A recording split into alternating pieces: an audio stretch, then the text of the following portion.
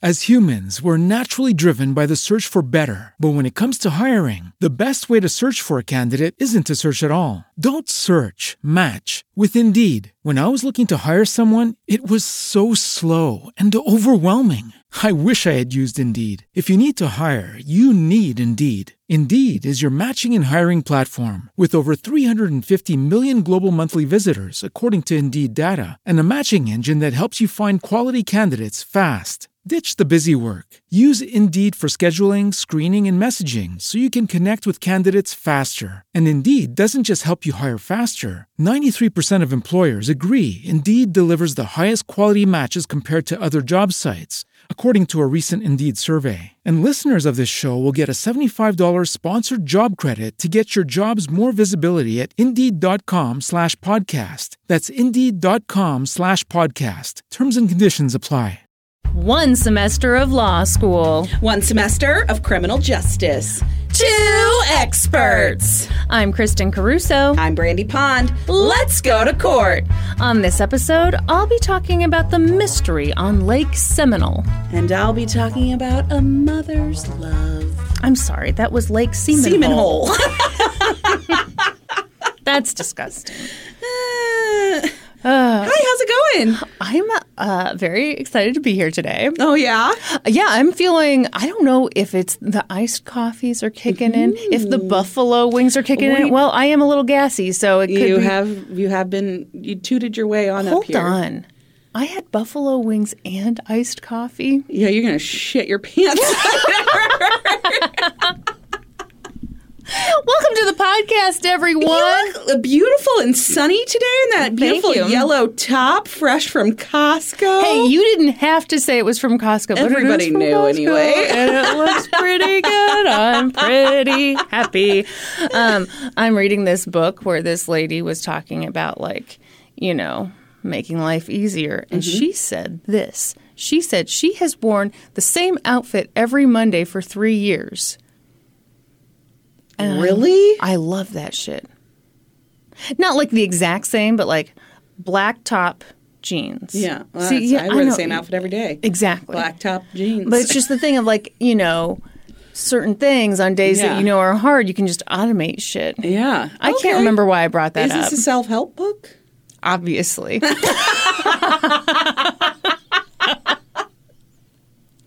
Literally, half of what I read at any given time is self-help. I don't read any self-help. Am I missing out on the world? No. I did just finish Spare today, and I enjoyed it very much. I literally was down to the wire. It said, this returns in 1 hour, and I had, just 57 minutes left in the book. Wow. But you did it. I did it. What a champ. Well, I mean, it's just an audiobook, so I didn't really do anything. I just listened to it. Well, you're just full of shit. I liked it, though.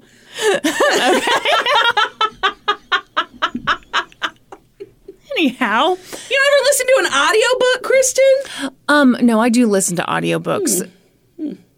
Yeah, I don't know why I'm not even one of those people who shits on audiobooks. It's just that I had this image in my head of you just sweating, turning pages and sweating, and listening to an audiobook. I did my hair, I put my makeup on, I got London dressed, I did London's hair. Yeah. Yeah, I was multitasking the whole time. You're sitting here trying to impress the shit out of me. Not that happening. Don't impress me much. Oh, wow, wow. Anyhow, we've got a podcast to do. We do. So quit wasting time. Do we have a Patreon that you'd like to tell the people about? You know what? Now that you mention it, I think I do. My goodness. Did you know that you can support this podcast, this fine program? You can on Patreon? That's right.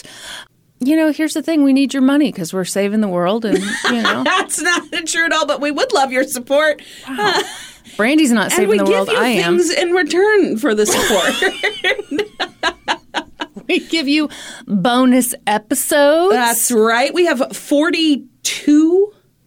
My gosh. 42 of those bonus episodes. Almost too many to count if you're really bad at counting. And this is a question I've been seeing a lot lately. If you sign up for the Patreon, do you get access to the back bonus episodes? Why, yes, you do. All of them. You can binge all 42 of those long, meaty episodes. Chris, you're just grunting over there. You're the one who started it out weird. How did I start it out weird? By being like, long.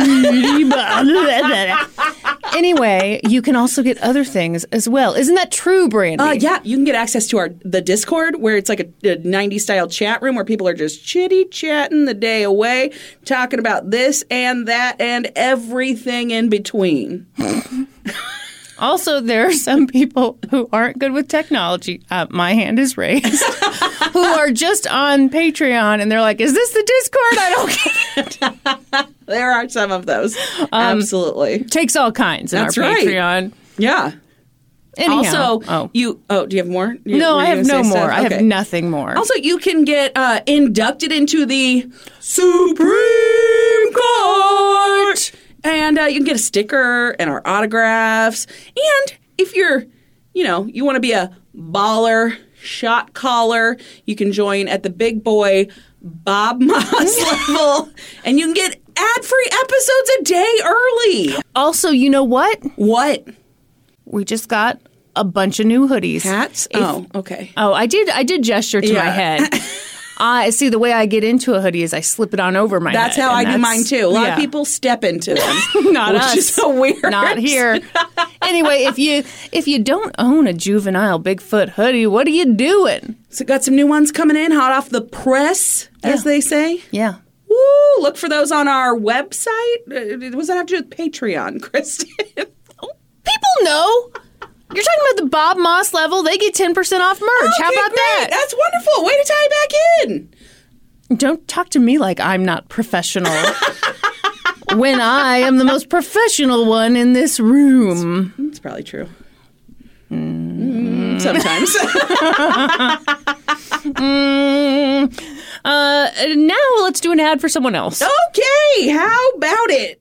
As humans, we're naturally driven by the search for better. But when it comes to hiring, the best way to search for a candidate isn't to search at all. Don't search, match with Indeed. When I was looking to hire someone, it was so slow and overwhelming.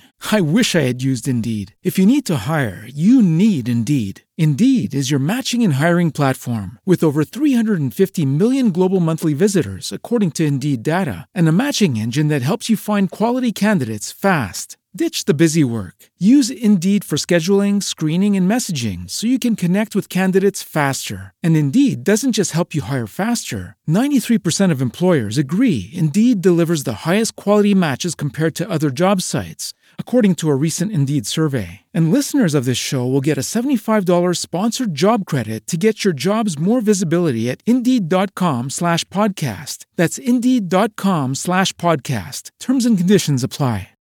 When you drive a vehicle so reliable it's backed by a 10-year, 100,000-mile limited warranty, you stop thinking about what you can't do and start doing what you never thought possible. Visit your local Kia dealer today to see what you're capable of in a vehicle that inspires confidence around every corner. Kia, movement that inspires. Call 800-333-4KIA for details. Always drive safely. Limited inventory available. Warranties include 10-year 100,000-mile powertrain and 5-year 60,000-mile basic. Warranties are limited. See retailer for details. You're not making the doo-doo. We're back from our ad.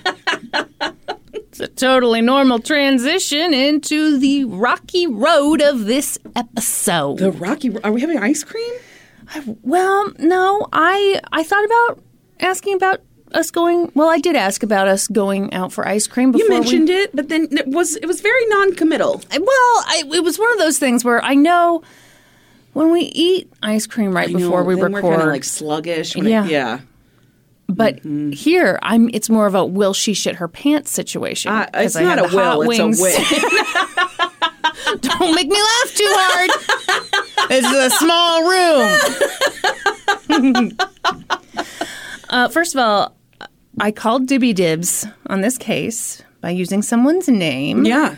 Did it ring any bells? No. No ding-a-ding-dongs? No, Okay. do I know this case? It's a very Brandy case. Oh. I have a feeling that once I start talking, you're going to be like, oh, because that's exactly what I sound like. I know this case frontwards and backwards. I used to date it in high school. It's gross. Anyway, shout-outs to the episode The Voice in the Lake of Cold Case Files. Voice in the Lake?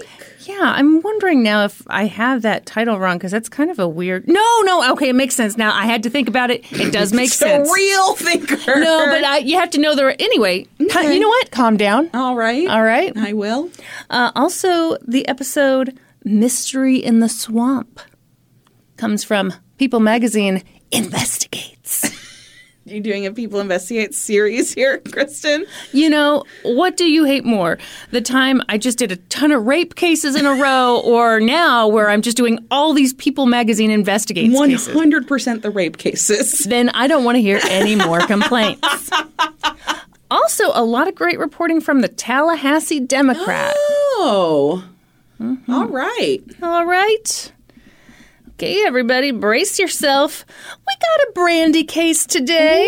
Ooh. 'Twas December of 2000, and Denise Williams was excited. It was Friday evening, and she and her husband, Mike, were preparing to celebrate their 6th wedding anniversary. They had an 18-month-old daughter, so they decided that the next day they'd do like a quick little weekend getaway. I don't even know if you can call it a weekend getaway when you're only doing one night. Yeah. Okay. On Saturday, they would drive out to nearby Apalachicola, Florida. Oh, sure, Apalachicola. Everyone's heard of it. And they would spend the night there. It was going to be great. Denise and Mike had been together for a long time. They'd been high school sweethearts. In fact, they'd met what? Well, okay, I hate to interrupt your story. We've only like 3 seconds I already know this one. No, I don't. It has nothing to do with the case. Okay. It's actually something that I saw this week that I think we should go to. I found this campground like 2 hours away where you rent tiny houses. Oh, that'd be fun. Isn't that sounds so fun? Yeah. It's like a campground and they all have like their own little little, what do you call it? Slot? Each tiny house. What do you call it at a campground? A slut. No. You get your individual slut. You rent a what at a campground? A space. A lot? A lot. I don't know. No. I'm not finding the word. Anyway, a spot. Each one has a little tiny house on it, a little fire pit, and then, there's, 20 of them throughout the property. I think it sounds awesome. Let's go do it. Okay. Okay, anyway, sorry, back to your case. Will that be your Valentine's Day gift to me? You were planning to get me a Valentine's Day gift. Of course. Shit. I got you edible undies. And but you ate them already? No. I was going to say, why doesn't anyone ever do, just a bunch of fruit by the foot? And you just tie it together. Yeah. Or weave it. Do a macrame situation. Depends on how much time you've got. Yeah. That's enough tangents already. Okay, ma'am? Okay, sorry. Back to Denise and Mike. They'd been high school sweethearts, met on the first day of 9th grade at North Florida Christian School. Oh. What's wrong? I have concerns. What's wrong? Nothing. Fun fact, North Florida Christian School was actually founded by white people who didn't want their white kids to go to school with children of color. But don't worry. Mm-hmm. According to the school's Wikipedia page, the school is now open to students of all races. Is it just this year for the first time? Any Hooters. Mike's parents scrimped and saved to send him there. His dad, Jerry, was a Greyhound bus driver, and his mom, Cheryl, operated a daycare out of their home. But, they managed to send their sons, Mike and Nick, to North Florida Christian School, and Mike did really well there. He was on the football team. He was class president. He was voted best personality. Oh, all right. He started dating Denise, who was a cheerleader, and of course, she was homecoming queen. Obviously. And she was voted best dressed. Oh. Did we do that? No, we did not. I didn't think so. Yeah, we did not do that. Yeah.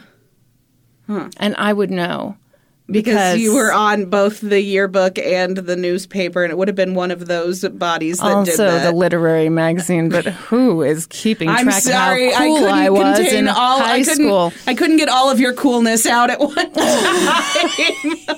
Yeah, you don't want to overload the people. That's right. After high school, Denise and Mike and some of their friends went to Florida State University. Oh, FSU. That's right. Denise got a degree in accounting. And Mike double majored in political science and city planning. Oh, what was he going to do with that? Well, if you'll wait like 2 seconds. And that's what everyone said to him. Well, what are you going to do with that? Feminist studies. What are you going to go be a woman? They were a cute, successful couple. They got married in 1994. Could you open that a little louder? Well, and then it like splurted water. I got it too full. Mm-hmm. I wanted it filled to the brim. Everyone, Brandy's having water bottle drama. Sometimes you got to invent your own drama. That's right. Mm-hmm. And that's why I am about to flip this table over. Don't do it. They got married in 1994, and the wedding was peak 90s. Yeah, she have a big headpiece? Oh, my God. Puffy sleeves everywhere. Yeah. Fluffy hair everywhere. Yeah. Denise and Mike went on to do very well for themselves. At what? Mike got a job as a real estate appraiser. Oh. What? Okay. You okay with that? Yeah. Is that all right? Yeah. All right. And Denise, poor thing, went into accounting. Yeah. But Some sorry. people like that, Kristen. Yeah, they do. And why do I care? Like, that's good. Nobody's forcing you to be an accountant. I would, well, no, first of all, no one would hire me. They bought a beautiful home, and in 1999, they had a little girl named Ainsley. Mike and Denise loved being parents. There's this really cute story about how one time Mike called his friend and got his voicemail, so he left a message, and Mike thought that he hung up, but he didn't, and he started singing a little song to his little girl, and so his friend ended up with this voicemail that starts off like, hey man, blah, blah, blah, blah, blah, and then dee-dee-dee-dee-dee-dee-dee-dee. Oh, that's really sweet. Isn't that cute? Yeah. Sadly, about a year after Ainsley was born, Mike's dad, Jerry, passed away. So, that was awful and definitely got Mike thinking about what his family would do without him. He wanted them to be taken care of in the event of his death. Mm-hmm. Mike was an avid outdoorsman. In particular, he loved to hunt. And that can be a little dangerous, for sure, but he always took precautions. And so, on the evening of December 15th, 2000, Mike told Denise that he was going to wake up obscenely early the next day, do some duck hunting, before they took off for their anniversary trip to Apalachicola. He told her he was going to go to Lake Seminole and that he'd be back home by noon for their trip. And that's what he did.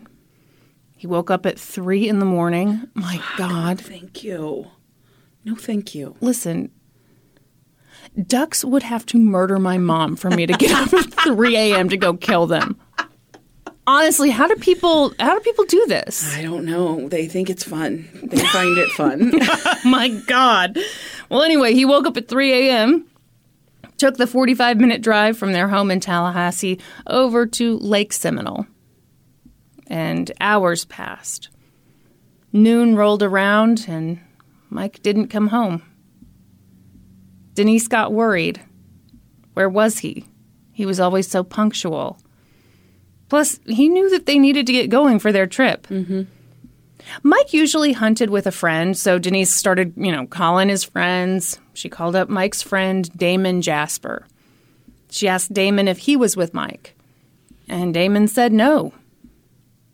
Damon could tell that Denise was, starting to panic, so he's like, don't worry, I'll be over there in a minute. By the time he got over there, Denise had called her dad. She was really starting to freak out because this just wasn't like Mike. So Denise's dad, along with Damon, drove out to Lake Seminole to see if they could try to find Mike.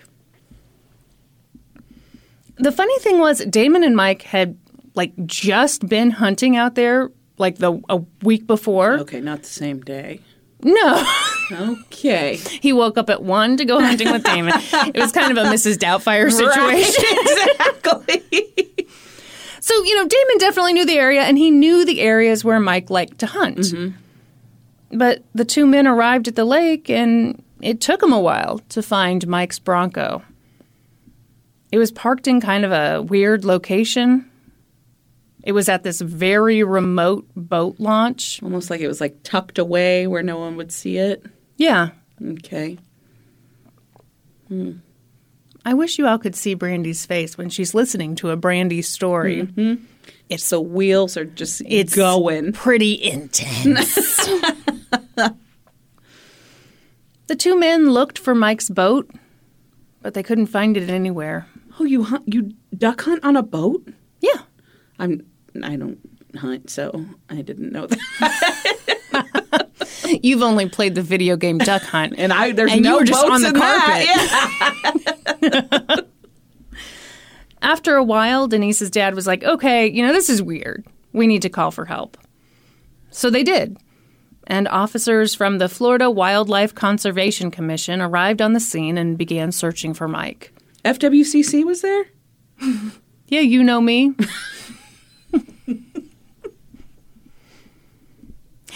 I hate how much I like that. When did I seem cooler, just then or when I reminded you that I was on the yearbook, newspaper, and literary magazine stuff in high school? It is a toss-up. Yep. So they walked along the shoreline looking for Mike. They didn't see him. They didn't even see his boat. They saw other duck hunters and asked them if they'd seen anything, but they hadn't seen Mike either. It was all really scary and really sad. Word spread pretty quickly that Mike was missing. Friends came out in droves to help with the search, but no one could find him. That night, temperatures were expected to dip below freezing, so officials called off the search and they resumed it early the next morning. That day, even more people got involved in the search for Mike. People walked the shoreline, they got in boats, a helicopter flew overhead, hoping to spot something. Right. But it was tough. It's a 30,000-acre lake. I almost said $30,000 lake. I bet it's more valuable than that. I bet it is. It was created in 1957. I guess they dammed up a couple rivers and flooded this big old marshy forest thing. So, this lake kind of looks like what? Marshy forest thing. Well, this the technical term. This lake looks like a Biore pore strip, Brandy. Oh, just shit splurting out of it all over the place. Exactly. Yeah. Thank you. All right. You're with me. So, it's not so easy. Okay. As you, for example. That was a joke about Brandy being a slut. Eventually, the search team did find something. One of Mike's friends, Brian, was with his dad looking for Mike, and they spotted Mike's boat. It wasn't super far from where they'd found his truck, but it was tucked away in these really tall weeds, so it had been out of sight. Okay. Like somebody put it there? I don't know. You do know. You fucking liar. I am reading this cold. I just threw words into this document. Have no idea what's coming. The search team gathered round to have a look at the boat. And to some people, it was immediately clear what had happened. Mike had been out duck hunting, and he'd hit one of the many stumps in the lake, and he'd fallen overboard. Mike could swim, but he was wearing waders. And everyone knows that when you fall overboard with waders on, they fill up with water, become very hard to remove, and a lot of people drown that way. Is that true? Yeah. I actually thought that they had like a sealing thing to them so that they would not fill with water. I mean, this was 2000. Maybe there's waiter been advancements technology in waiters. has changed. I literally like just read an article about this in South Carolina, this kid who went missing, and they said if he, it's fine. It's enough information. Are you losing track of the details? I am. His wallet wasn't wet, and so they weren't sure if he actually fell in the water. I think they found his wallet, but not him. I don't know. Now I don't know all the details, but I read something that said if his waders were put on properly, they like seal to the body so that they won't fill with water. I mean, that seems right. Seems like Spanx for waiters, though. Yeah. Got to be real comfortable showing body, as they say. No, okay, so I also know nothing about this shit. But one of the things they said was, as a safety precaution, most people will not put their waders on until they get out to where they actually want to, do their thing. So you don't, like, all right. I don't know, get in the boat with them on necessarily. Okay. All right. Does that mean they get out in, like, their undies? Probably not. They're probably wearing pants. You put pants on under the waders. Don't condescend to me. They're all fucking Porky Pigging it until Well, if they suction to your body, maybe people are looking for like a real slim fit on the legs. Maybe. So they figured that that's what had happened to Mike. Based on the evidence in the boat, it looked like Mike must have fallen out very early in his trip because his gun was still in the case and all of his duck decoys were still in their bag. But other people thought that the scene was a little weird. Staged, perhaps? Well, just hang on. Hang on. The boat had a full tank of gas. I'm really looking to blame somebody here, so... Anybody with a name. Yeah, the boat had a full tank of gas. What's that mean? Well, usually in a situation where a boater hits a stump and falls overboard, the engine, continues to run. Yeah. So it just goes and goes and goes, and by the time you find it, it's out of gas. So that's pretty big. Yeah. The other thing that seemed just a little strange was something that Mike's friend and boss, Clay Ketchum, noticed. Clay noticed that the gun in the boat was an Upland shotgun, which, as I'm sure we all know, is... That's not what you duck hunt with. Well, no, you can... Just kidding. I have a clue. No, it is. It is, I think, for that purpose. It's just very nice. It's expensive. Okay. So Clay thought that was odd because he'd never seen Mike take such an expensive gun out on a duck boat. And I just banged the whole table. You're welcome. Sorry, everyone. What's the gun for then? Well, I don't know. Like, don't you ever have like a real nice pair of pants that you don't just wear anywhere? I imagine that's what it's like when you got a really nice gun. Oh, okay. You don't just take it out any old time. I'm so not a gun person because then I'm like, why do you fucking buy it? I don't. Okay, do you have a really fancy pair of pants? I don't. You know what I got? I got 10 pairs of Judy Blues. But you get the point, right? Yeah. Okay, all right. It's not the type of gun. It's almost like somebody grabbed just one of his guns to make it look like he was going duck hunting, but when they messed up, they grabbed his expensive fancy gun instead of his duck hunting gun. Or it means absolutely nothing at all. Could mean that too. The main concern wasn't that the scene was a little off. The main concern was finding Mike's remains. Mike? Yeah. Well, we're assuming he's dead? It had been a couple days. Oh, okay. All right. And yeah. All right. I mean, they're obviously hoping not, but that kind of ended up being weird too, though, because if Mike drowned, which was what everyone was thinking, his body at this point should have floated to the surface.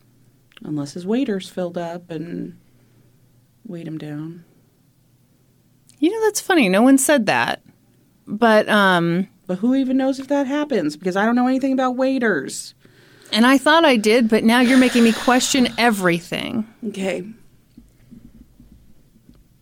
So they expected him to float up to the surface. But the other thing is, you know, people, of course, had drowned in this lake before, but they'd always found the person's body. Mm-hmm. But they couldn't find Mike. I know. I'm also thinking, though, if it's like a forest marshy thing. Sorry, I got stuck. You know, you said it was like a flooded forest marshy thing. That means there's trees that a body could get stuck on. Yeah. Oh, yeah. So they're going to have to send in divers, probably. Mm-hmm. They do that? They use sonar technology? I don't know. Can you wait a second? About 2 weeks after Mike disappeared, someone found a camouflage hat out at the lake. Mike's? I mean, Could've maybe. Been. All right. But I mean, like, a camouflage hat out at a lake where a bunch of dudes like to hunt?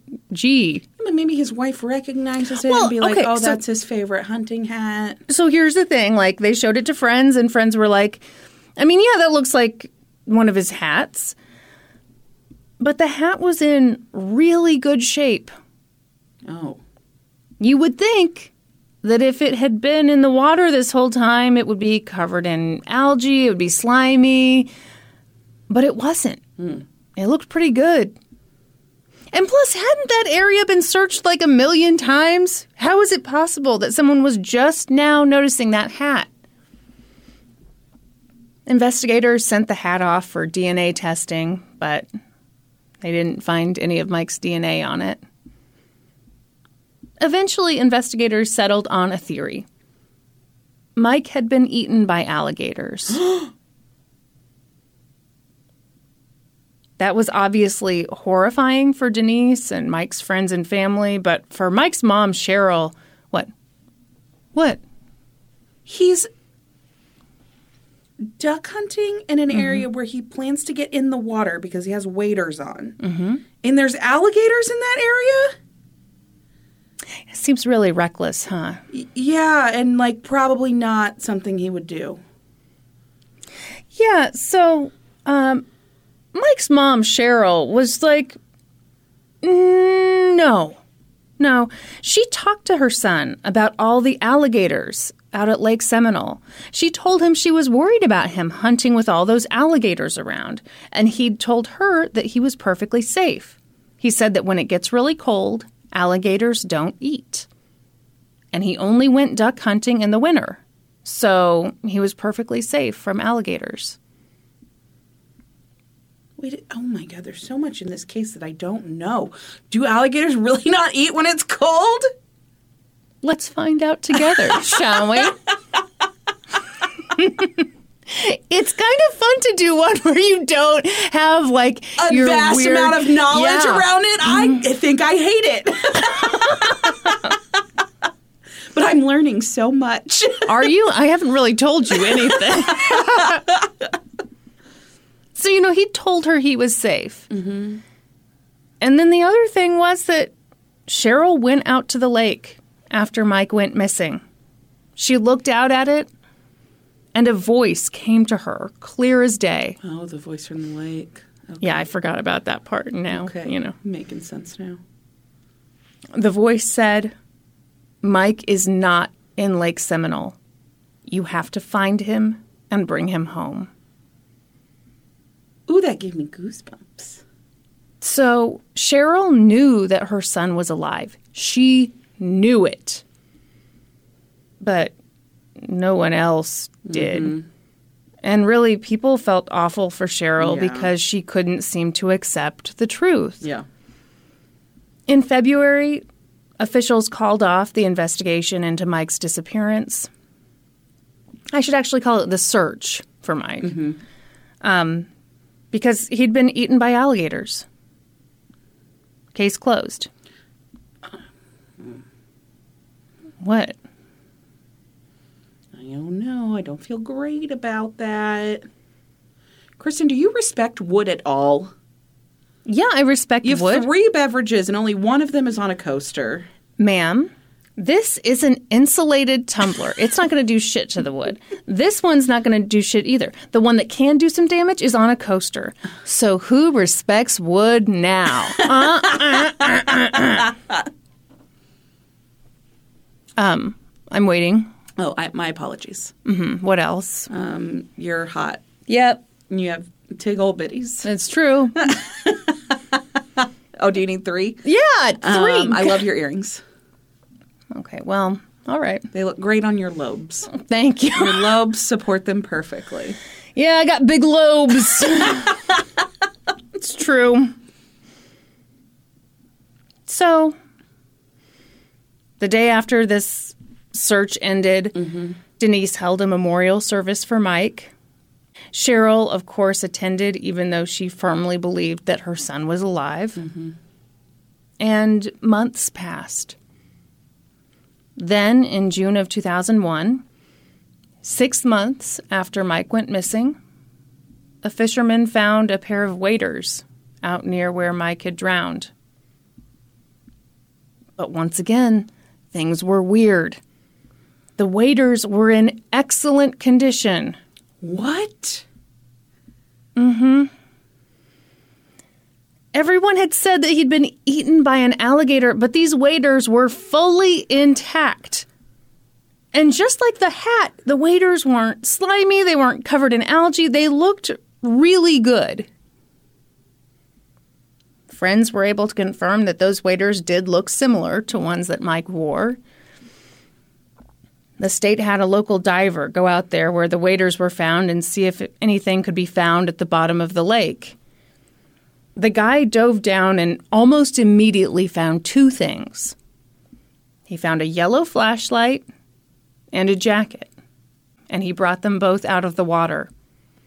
He turned on the flashlight, and it worked. Amazing! After all these months, the flashlight worked. What a great flashlight. No. What a wonderful flashlight. No. Okay, hold Some on. companies know how to make a good product. No. I need to formulate a theory here. Hold on. Pause. Okay. Somebody is going back to the lake every so often and dumping a bit of something to make it, to bolster the theory that Mike drowned in this area and was eaten by alligators. Is it Denise? I'm not sure yet. Please continue on. But if you're trying to bolster the theory that he was eaten by alligators, why leave perfectly intact waders? Because they're not that smart. A stupid person is planting evidence. He took a look at the jacket. It was in great condition. What? Yeah. Looked real good for something that had supposedly been at the bottom of a lake for 6 months. Yeah. He checked the pockets, and oh my goodness, Mike's ID right there. Mike's hunting license was right there. In perfect condition. Yeah. What the fuck? Okay. All right. Continue. This was just proof that Mike drowned in the lake. No, it's not, because there's no way this stuff has been in the water for 6 months. Right. Yeah, Cheryl was like, "Are you kidding? Those items were planted there." Yeah. I'm with you, Cheryl.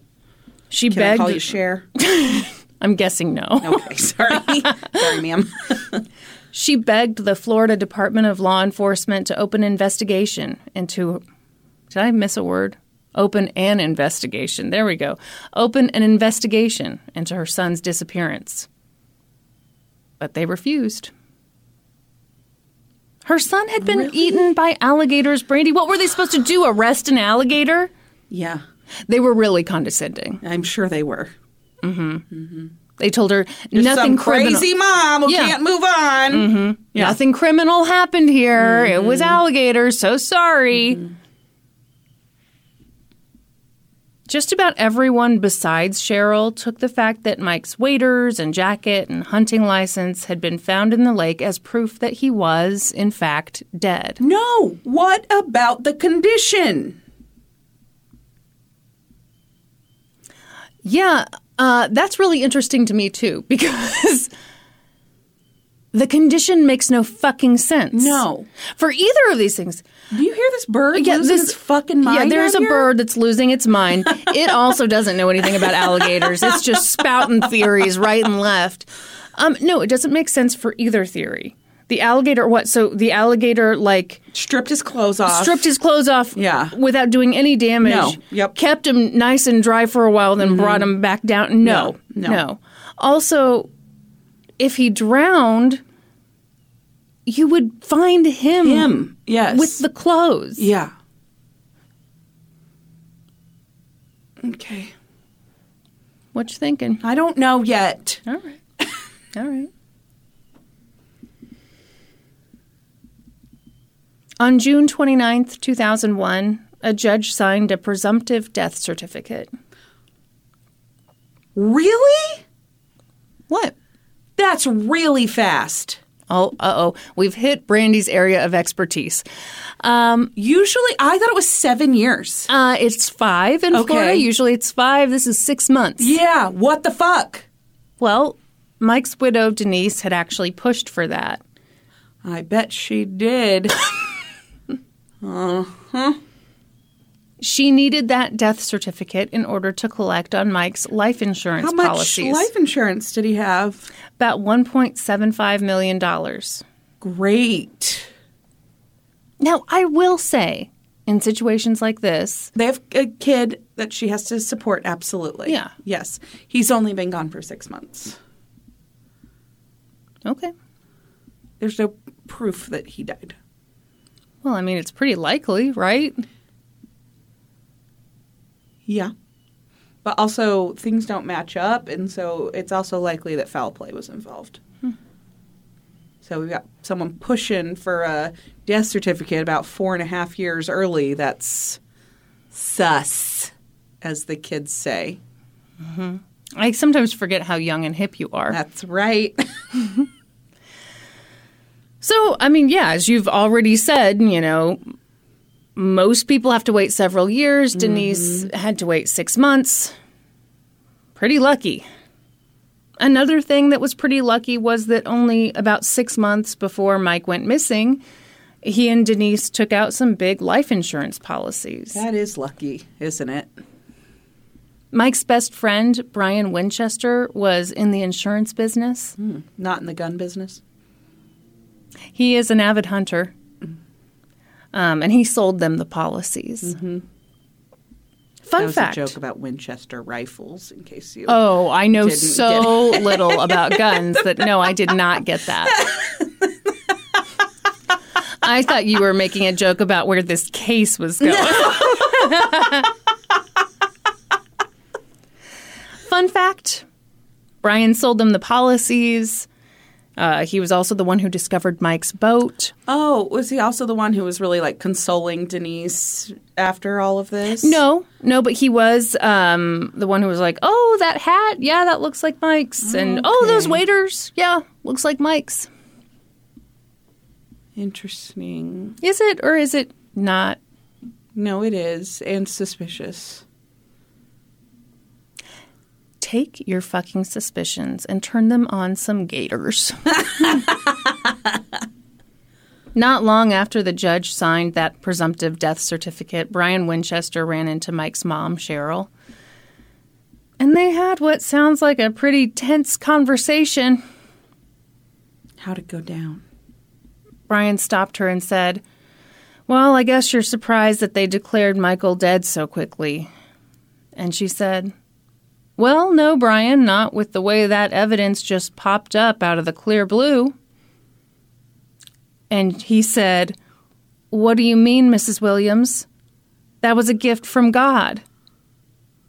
And she said, Brian, I've had gifts from God. That was not. I think those waiters were planted. Ooh, Cheryl. I like Cheryl. You ask a lot of people, and, Cheryl's just... Poor Cheryl. Yeah, poor she Cheryl can't know. move on, can't cope with the loss of her son. No, Cheryl is on to something. Or is she a bit of a nut? No. She did hear that voice at the lake, though, which... All right. No, but I think she's onto something. She was certain that her son was alive. She wrote hundreds of letters. What? Well, I don't think her son is alive, but I think she's definitely onto something with the fact that the evidence was planted. Mm-hmm. Yeah. Yeah. She wrote hundreds of letters to the governor asking for help. She had cards printed up with Mike's picture on them. She handed them out to people. She nailed them to trees.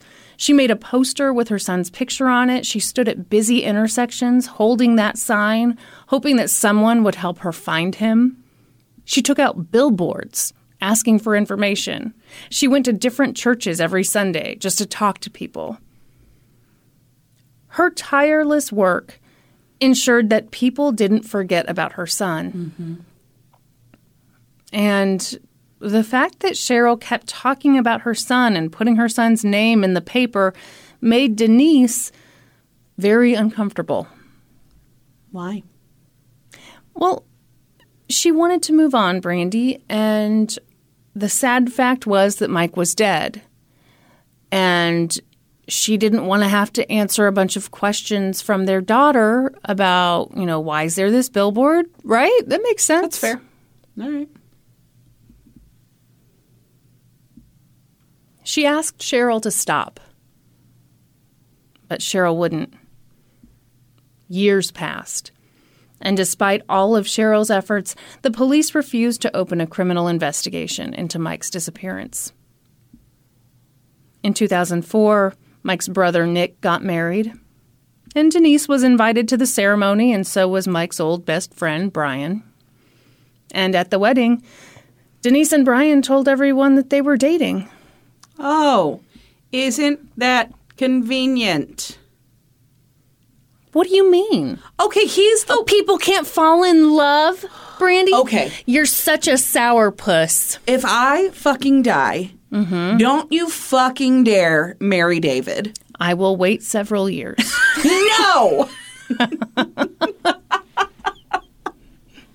We will wait an appropriate amount of time. No, there's no time that's appropriate. Okay, we'll do it right away.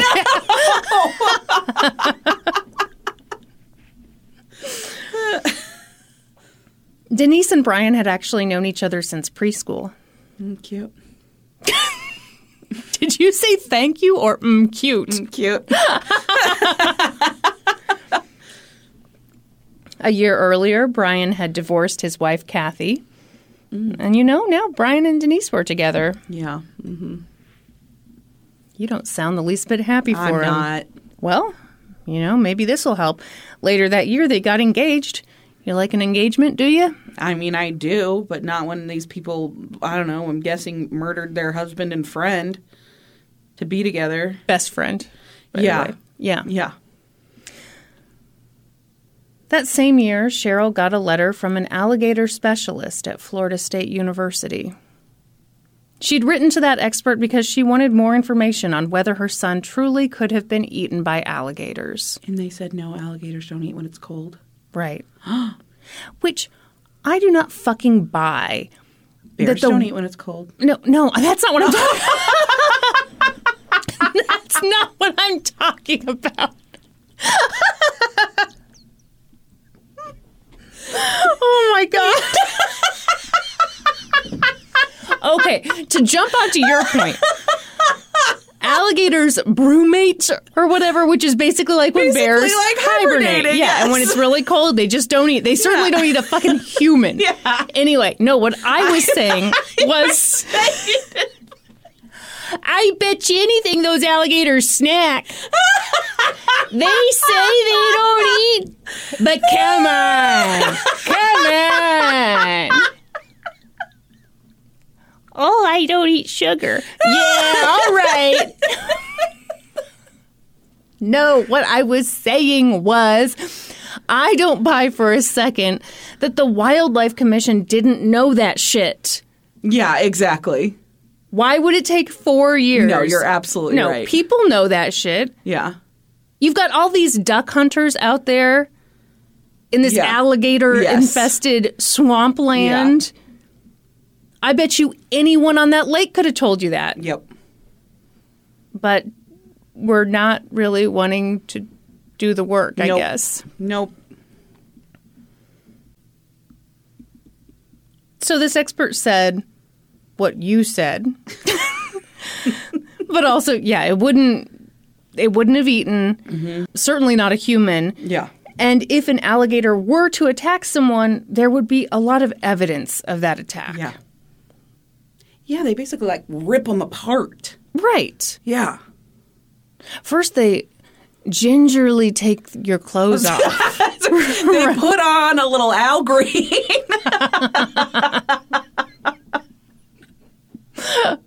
I mean, it's just infuriating. It is. Like, this woman knows something's up. And the other thing that was interesting about reading some of these articles is you could tell some of the people also were like, yeah, this doesn't make fucking sense. Right. But anyway, I'll keep telling this fucking story. Okay. So this letter confirmed what Cheryl had believed for years. She took the letter to the Florida Department of Law Enforcement, and maybe she also mentioned that Denise and Brian were engaged. Who knows? And law enforcement agreed to finally open a criminal investigation. Fuck yes, finally. We're 4 years later now? Sure are. Great. You know what? You know what's really easy to do is investigate a 4-year-old case when nothing was declared like criminal at the time. So like no evidence was taken or anything. Boy, you're just reading my script for me, aren't you? Denise was pissed. Cheryl said that at one point Denise came over to her house and said, if you don't stop this criminal investigation, I will burp in your face. I didn't know what part of your body that came out of.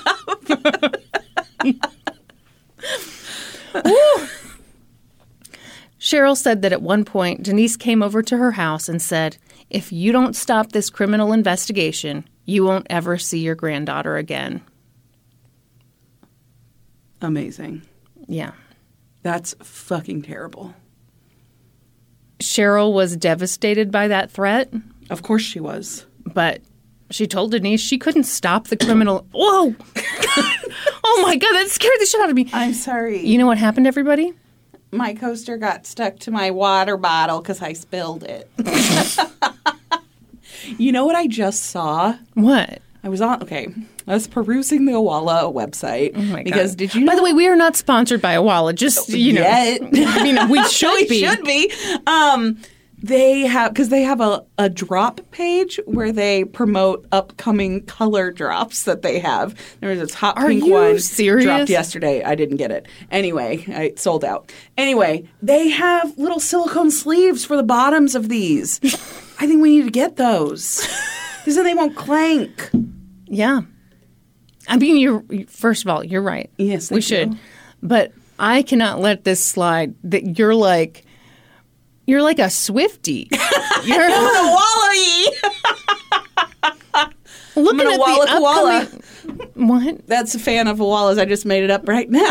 We call ourselves koalas. Sounds like you're about to start a We fan like club. koala tea water bottles. Oh my God. Oh my God.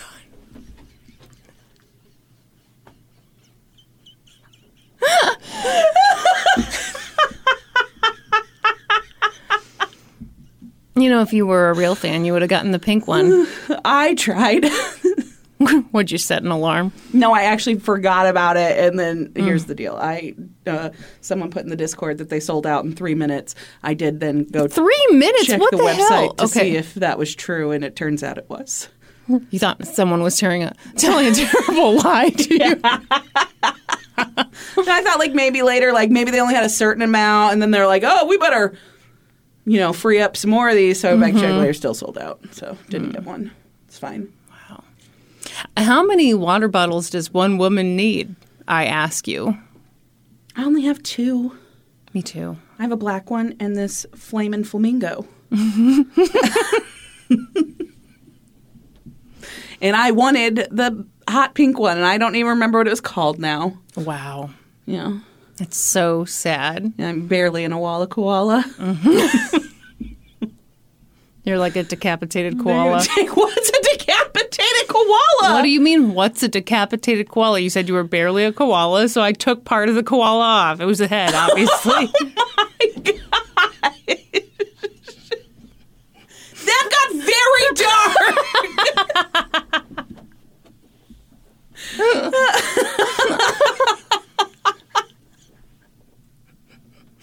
Good luck sipping on your koala now. Whew. Anyway, so, Denise makes this threat. Yeah. Cheryl's like, once this investigation I don't have starts, the control to end this investigation. and also, even if I could, I wouldn't. Yeah. And then Mike's brother Nick, who had been in the kitchen this whole time during the confrontation, just lost it. And he goes, "We just want to know what you and Brian did to him." Yeah, we fucking do. Yes. Denise. Yeah. But the criminal investigation didn't turn up much. Shocking. You see, Brandy, right from the start, Mike's disappearance had been treated like an accident, and any bit of physical evidence from the scene was gone. Don't know if you realize that that's how that would work. All the investigators really had was a feeling that Denise and Brian were super sketchy. Yeah. Brian had been super involved in the search for Mike. He'd found the boat. He'd sold Mike and Denise those life insurance policies. He'd killed Mike. Oh, hold on. Denise had gotten the ball rolling fairly quickly on getting Mike declared legally dead so that she could collect on those policies. Investigators interviewed Denise and Brian separately. Denise had a lawyer present, and she didn't say much of anything. But Brian talked quite a bit. They asked for his alibi for the day that Mike went missing, and Brian lied. He lied? Mm-hmm. He said that around 3 p.m. that day, he'd gone to his then-wife's family's house for a Christmas party. But they'd already talked to Brian's ex-wife, Kathy, and she remembered that he showed up a couple hours later that evening. Oh, interesting. Yeah, but that's all it is. Mm-hmm. It looked bad, but Yeah. it wasn't enough to bring charges against No. anybody. So the case was opened, and it almost immediately went cold. Yep. The state opened an insurance fraud investigation, but that went cold too. Brian and Denise got married in 2005. If someone had something to do with Mike's disappearance, it was most likely Brian or Denise, or both Brian and Denise. Yeah. But they weren't going to turn on each other. So years Yet. passed. Cheryl didn't give up, even after investigators stopped returning her calls. Cheryl continued to believe that Mike was out there somewhere, alive. Alive Cheryl. Yeah. That makes me feel terrible for her. Yeah. In an interview with the local media, Cheryl said, "Until God tells me in my heart that child is dead, I cannot give up looking for him." A few years later, Brian and Denise's marriage hit the rocks. Oh, weird. In 2012, they separated. And who started talking? No one. What? Yeah. A couple years later, Denise filed for divorce. And then on August 5th, 2016, Denise got into her gold Suburban to go to work. And as she backed out of the driveway, Brian emerged from the back of the vehicle. He climbed over the back seat and pressed a gun to her stomach. What? Denise didn't know it at the time, but Brian had a backpack with him that held tarps and spray bottles of bleach. He told Denise to drive to a remote location. Instead, she swerved into a CVS parking lot. She wanted to be somewhere public where they'd be on surveillance cameras. So they sat there in this parking lot, and Denise asked him, "Is this the day we both die?" And he said, "Just me." What? Brian told her he couldn't live without her. He said he was going to kill himself. Denise talked to him for about an hour, trying to calm him down. She eventually convinced him to let her go, on the condition that she would never tell the police. She drove him to his car, and he got in it, and before he drove away, he apologized. Oh, cool. Sorry for My bad, yo. hiding in your car and then jumping over the seats and sticking a gun in your stomach. Oh, my gosh. Denise waited for him to leave, and she hauled ass to the police department.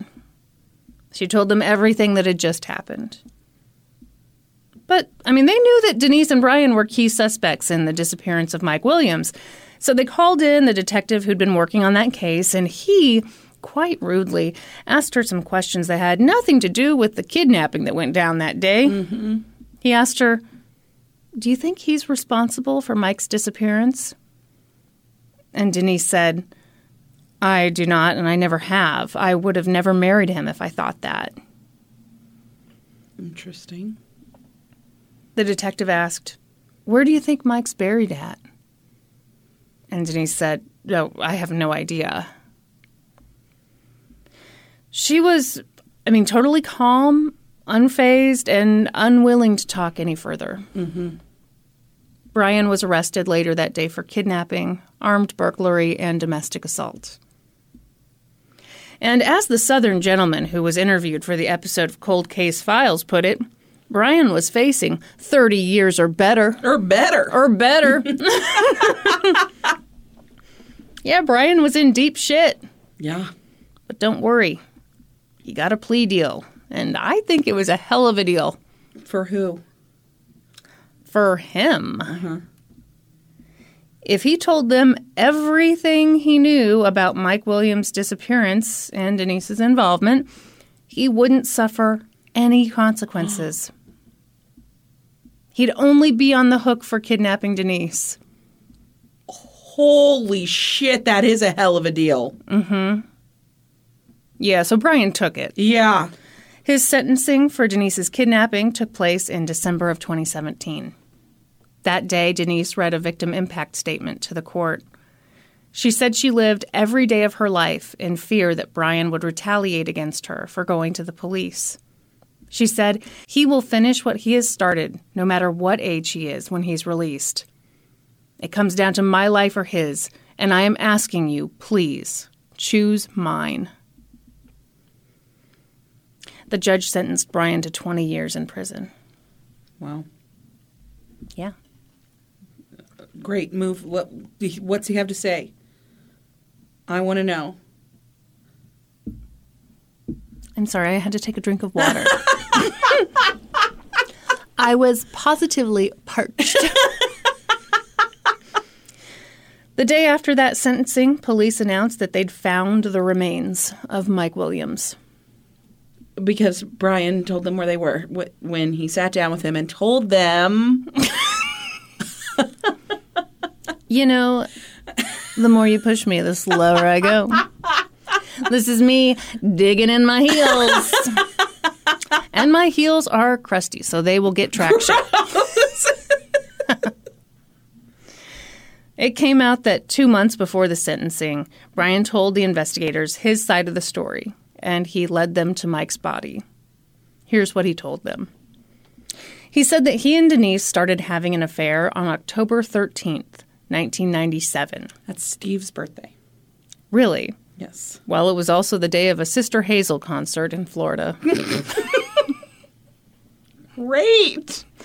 Yeah, Mike and Denise and Brian and Karen all went on a double date there together. Uh-huh. And when Mike and Kathy parked the car, Denise and Brian started making out in the club. Really? Yeah. In the club? At a Sister Hazel concert. Wait, what's a Sister Hazel song? I can't remember. What's the song that they're known for? Is it that one? Hard to say what it is I see in you. Wonder if I'll always be with you. I think so. I can't do enough to prove it's all for you. Oh, yeah, I was right. Yeah, good job. Thank you. And that came out in 94, so they sang it at this concert. Oh, for sure. So, they made out at the club. People Right. saw them. I mean,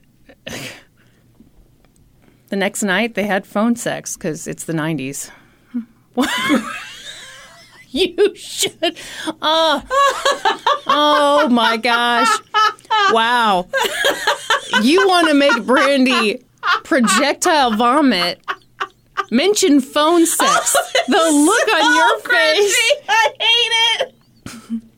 What are you wearing, Brandy? Yeah, I think it's so weird. Yeah. No, thank you. No, this is a hard pass.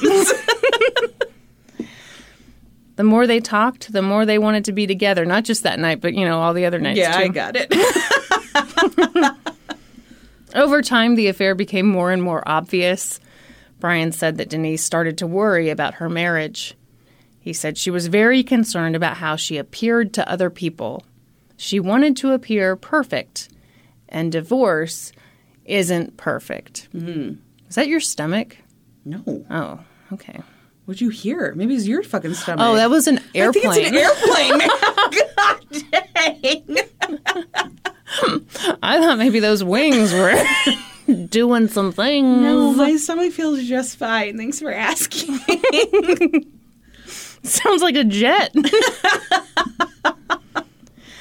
He claimed that he and Denise brainstormed a couple scenarios. One of them was he would pretend to do a robbery where Mike worked. Yeah.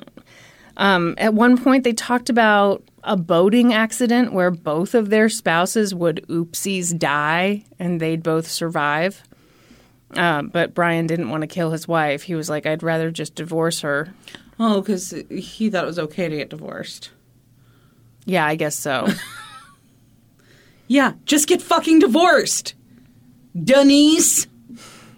Later, while Denise and Brian were still in talks about how they'd like to kill Mike, Mike and Brian went on a hunting trip and Mike got stuck in some quicksand and Brian pulled him out, which was effectively saving his life. Yeah, why'd he save his life if he's trying to kill him? Okay, is that not a Coen Brothers movie? It is. Yeah, so afterward, Brian was like, oh, shit, probably should have.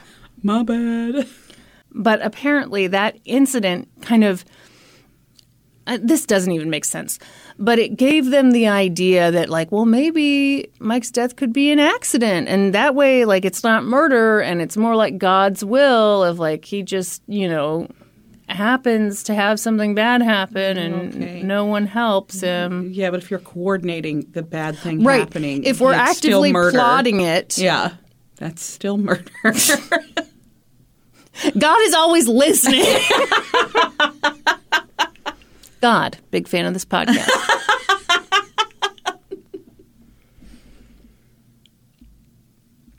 So they came up with just God and Josh Mankiewicz every week. Listen to this podcast. They listen together. They do. I'm envisioning Oprah's set. Yeah. Sure. God obviously sits where Oprah sits. Obviously. Sorry, Josh. Anyway, they came up with the plan for Brian and Mike to go duck hunting, and when Mike had his waders on, Brian would push him into the water, and he'd drown. An accident. That was the plan. But Brian told detectives that it didn't go down that way.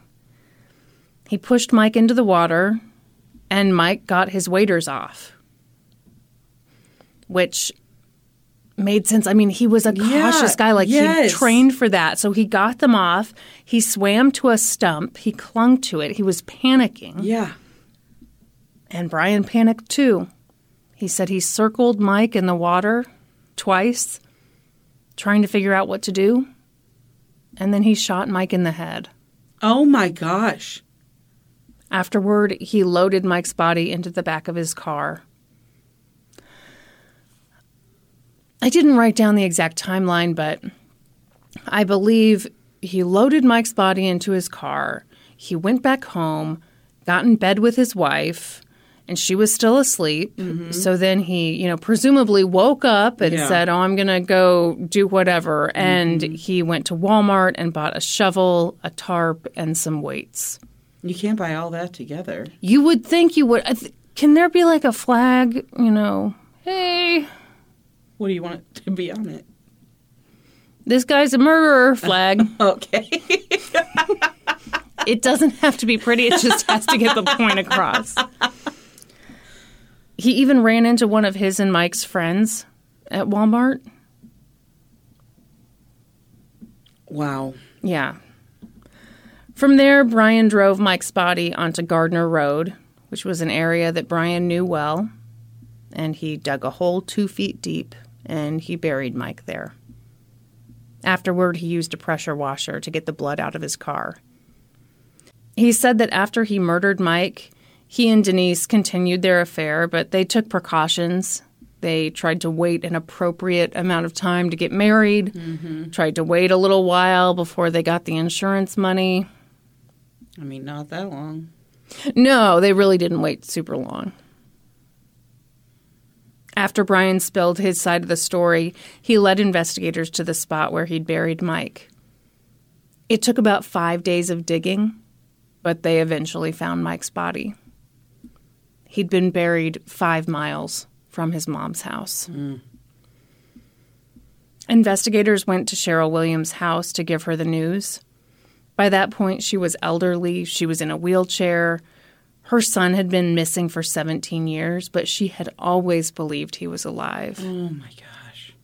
She was devastated to learn that he'd been dead this whole time. Oh, that's so sad. In an interview, she said, "I don't know how to tell you how it felt because all that time I'm looking for a child who's alive, and they tell me he's dead. He's been dead for 17 years. Part of me just died that day." A few months after they uncovered Mike's remains, investigators arrested Denise. They picked her up at work. She worked at Florida State. Her mugshot is terrifying. Really? Yeah, she looks like the meanest white lady you've ever seen in your life. I am not kidding you. Meanest white woman ever. Can I look it up? Yeah, Denise Williams, mugshot.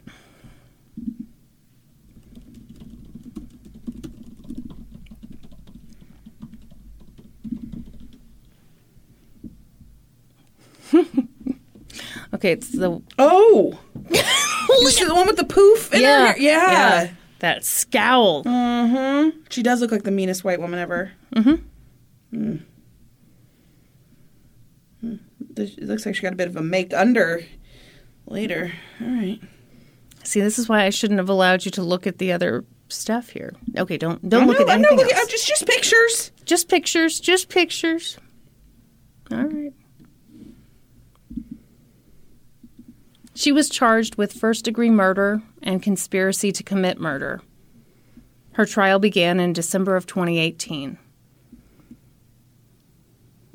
In opening statements, the prosecution argued that Denise Williams was just as culpable in Mike's murder as Brian Winchester.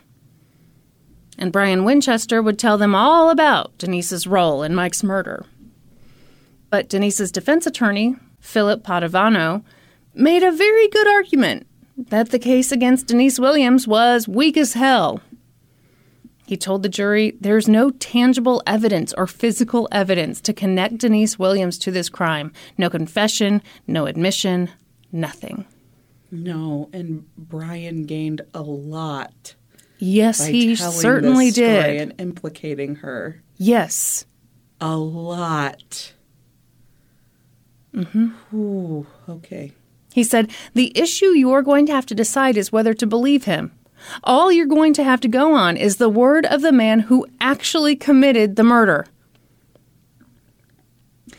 The prosecution naturally didn't mention anything about Brian's plea deal in their opening statement, but the defense sure did. Yeah, I bet they did. He said, Mr. Winchester has a motive to lie to you. He has a motive to make up this accusation against Mrs. Williams. He didn't mention anything about her alleged participation in this murder until he realized he was facing a life sentence in this kidnapping, and after he realized Mrs. Williams was going to go into court and ask for a life sentence. I mean, that's an excellent defense. Yes. I think so, too. Yeah. Brian Winchester was, of course, the prosecution's star witness. He started his testimony by talking about his affair with Denise, and he talked about how tight-knit he and his wife and Mike and Denise had been. They'd all gone to North Florida Christian High School together. Oh, North Florida Christian School together, excuse me. Denise and Mike had been high school sweethearts, and so had Brian and Kathy. They'd gone on double dates in high school. They'd gone on double dates outside your circle. Oh, my God. These folks didn't. Oh, my gosh. It's a real small pool. Ooh. He detailed everything he'd said in his confession to detectives, so I won't recap it. He also talked about how his father had been devastated when Mike went missing. He said his dad called him up on the day Mike went missing and was like, "We can't find Mike. You've got to get out here and help with the search." And so he did. And on the stand, Brian broke down crying. He said, "He was searching and I was just lying. My dad didn't want to give up. My dad loved Mike."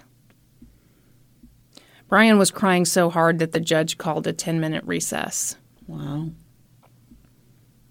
After the recess, Brian came back to the stand and talked about how, after the murder, he and Denise kept their distance for a while.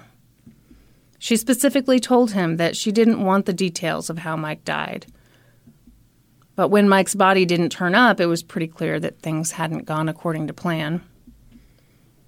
They wanted that life insurance money, so they waited a little while, and then they got the presumptive death certificate, which allowed Denise to cash in.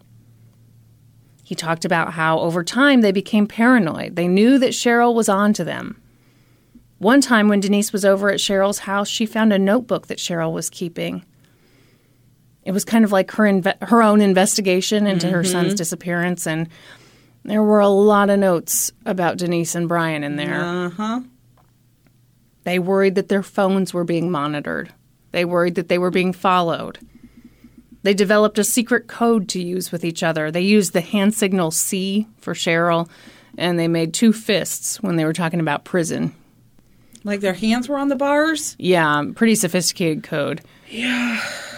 What's that you said about these people being really dumb? Yeah, when they were planting evidence that wasn't weathered in any way. Yeah, but who's the dumbest? I mean, investigators. Well, yeah, exactly. They didn't see through it. I think they did. Really? Maybe that's just me being shitty, but I do think there are cases where, you know what? All the physical evidence is gone because we treated this as an accident from the get-go. There's no more paperwork. We have this closed. Mm-hmm. We're just going to look the other way. Yeah. Yeah. Yeah. It goes back to, like, my thing of, like, you can't tell me that it wasn't somewhat common knowledge in those circles that an alligator wouldn't have done that in December. Yeah. Brian like a really hungry alligator. Even then, he was kind of late to the big, like, pre-hibernation grub, and so he just got, like, a few little scrappies at the end. Even then, he'd leave evidence. Absolutely. Brian did pretty well on the witness stand, but I loved the job that the defense did cross-examining him. Really? They got him to admit that after he was arrested for kidnapping Denise, he'd tampered with witnesses, namely his sister and cousin. The defense got him to admit that he'd tried to get another dude who was in jail to fabricate evidence against Denise. Wow. And it was only when the prosecution threatened him with additional charges of witness tampering that he agreed to take a deal and tell them everything about Mike's murder. Wow. Yeah, I don't like this case. Mm-mm. At the end of cross-examination, the defense asked, "Mr. Winchester, you're a murderer. Isn't it true?" And Brian said, "Yes, sir." The defense said, "Mr. Winchester, you're a liar. Isn't that true?" And Brian said, "Yes, sir." Oh, my gosh. That's so good. At one point, this is where it gets kind of weird. Brian showed the jury some scandalous pictures that he took. They were like sexy pics of Denise and Kathy together. What? Yeah, okay. I think this Just is... like for funsies, or was this part of the trial? It was part of the trial. He wasn't like, hey, anybody want to get a little turned on here? No, it is part of the trial, but like I don't really see how this was like super relevant. Yeah, no. So he claimed that the pictures were from before Mike was, or no, he said they were from after Mike was murdered. Kathy later said they were taken before Mike was murdered. I mean, bottom line, it does prove that, you know, there was something sexual going on between Denise and Mike for a long time. Mm-hmm. Denise and Mike were married, so that does make sense for them to be having sex. Gosh, damn it. I know your husband took a virginity pledge, Kristen. Yeah, good luck proving anything's happening over here. Yeah, as this trial revealed, every last one of these people was horned up. Yeah. Brian cheated on Kathy. Kathy cheated on Brian. Then Brian was with Denise, but then Brian cheated on Denise with this woman named Angela, and Denise walked in on Brian banging Angela, and Brian ran after her, and Angela took the stand to testify to all this because why not? Yeah. When they weren't talking about sex stuff, the prosecution did other things, too. They showed the jury the document that proved that Denise filed Mike's life insurance claim 19 days after he went missing. Wow. Yeah, that's too soon. Yeah. The prosecution also called Brian's ex-wife, Kathy, to the witness stand. So she turned state's witness a while earlier, and she'd actually recorded a phone call that she had with Denise. Yeah, okay, don't get too excited. I mean, the prosecution treated this like, you know, oh, here's damning evidence! I mean, it's not good. Yeah. Twice in the call, Kathy accused Denise of being involved in Mike's murder. And Denise just kind of didn't react or change the subject or kind of evaded. I mean... Yeah, it's not a smoking gun by any means. It's not what an innocent person would do, I Right. think, but it's also not an admission of anything. No. One really interesting thing that Kathy said was that after Brian was arrested for kidnapping Denise, Denise called Kathy and asked her to relay a message to Brian's dad. The message was, "I'm not talking." Interesting. She wanted Kathy to give that message to Brian's dad, to give that to Brian. Brian. Yeah. To me, that's the damning thing. Yeah. Which it's interesting. I don't know, maybe. Well, okay, I'll continue. All right. The prosecution called Cheryl Williams to the stand. She talked about all that she'd done to find her son. She talked about how in August of 2001, after she did an interview with a journalist for a story about missing people, Denise called her up livid. She told her she didn't want to see Mike's name in the paper ever again. She wanted to get on with her life. The defense then tried to cross-examine Cheryl. Oh, yeah? Oh. I bet. Oh. Well, first of all, First of all, how do you cross-examine a grieving mother and not look like the biggest asshole ever? So, the defense is trying to do their best here, and they're like, well, was it appropriate for your granddaughter to see billboards asking for information about a father who had been declared legally dead? Wouldn't the idea of Mike being alive be difficult for Denise as she was trying to put this whole thing behind her? And Cheryl goes, if she were innocent, then yes. So at that point, the defense is like, oh, okay, and they sit back down.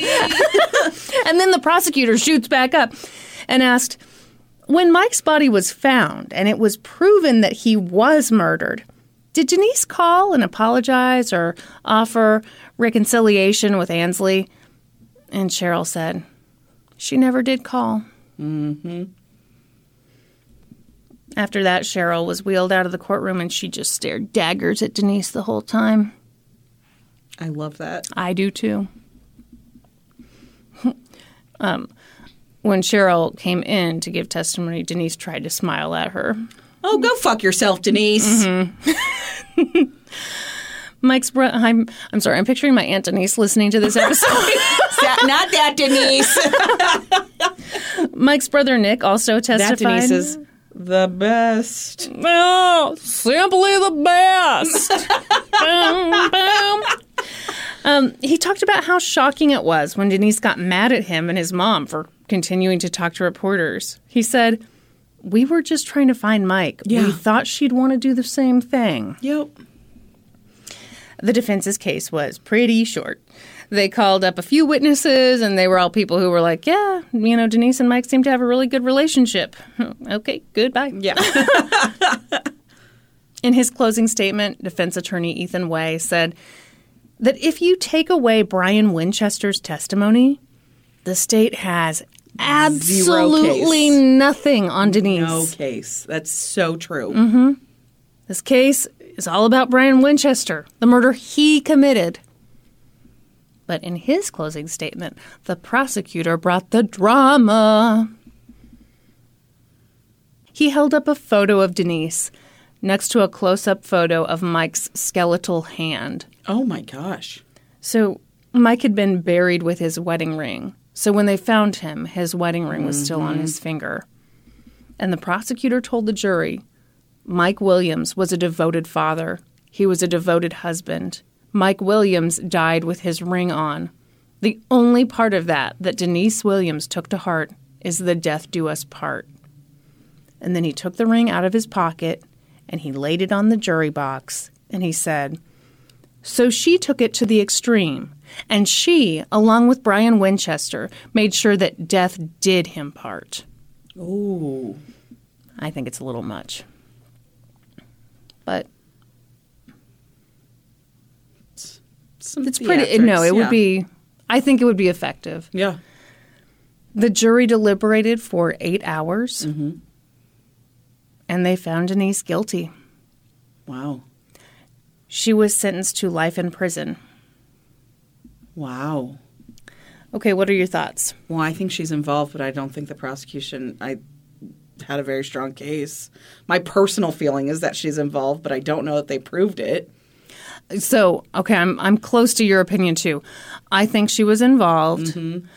I don't think the prosecution proved it at all. Yeah. And I think this is an investigative failure. Yeah. Yeah. They dug in their heels and they said, no, it was alligators. It was alligators. And all the evidence went away. Yep. And I think the only way they got this guy to talk was to kind of, maybe coerce is too strong a term, but like. Yeah. But how mad can I be when I think she was involved? I do think she's involved. It does scare me on what the lack of evidence that she was convicted on. Yeah, it comes down to that thing of, do you want the court system to work how it's supposed to work, or do you want justice? Right. Yep. Because justice is, she should go to prison. Yeah. But beyond a reasonable doubt, I don't fucking think so. No. She did appeal, and in November of 2020, the Court of Appeals overturned her sentence and her murder conviction. Wow. I mean, it's basically what we've already kind of said. They found that the state had failed to prove that she was a principal to murder, which was more of a vice principal. Oh, God, I hate myself. Okay. But the appellate court upheld the charge of conspiracy to commit murder. So at her resentencing hearing, Denise's attorneys argued that she'd played a minor role in the conspiracy to kill Mike. I mean, boy, great. Yeah. Cheryl Williams spoke at that hearing, and she told the judge, Mike suffered horribly. For the rest of my life, when I try to sleep, I see my son clinging to a stump in the freezing water. Please don't show her any mercy. She didn't show my son any mercy. She took him away from his daughter, family, and friends. Denise also spoke. She told the judge that her 2 years in prison had been a nightmare.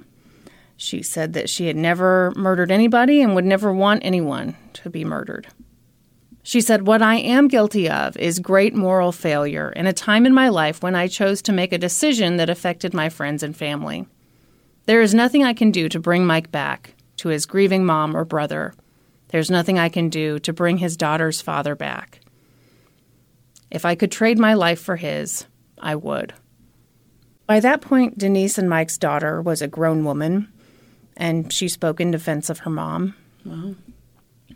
But the judge was not moved, and Denise was sentenced to 30 years in prison. Wow. Everything I've seen on this case has said that Cheryl has not seen her granddaughter since she was 5 years old. Yeah. I think that's an interesting move the defense did at the resentencing hearing by arguing she played a minor role. Why wouldn't they stick with the fact that she played no role?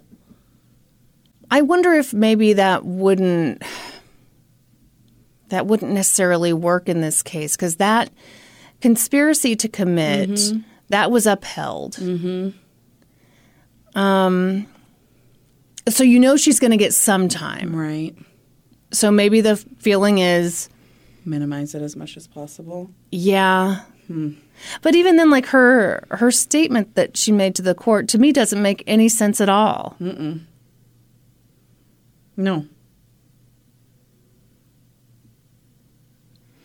Because what are you apologizing for if you never wanted anyone killed? Nope. Yeah.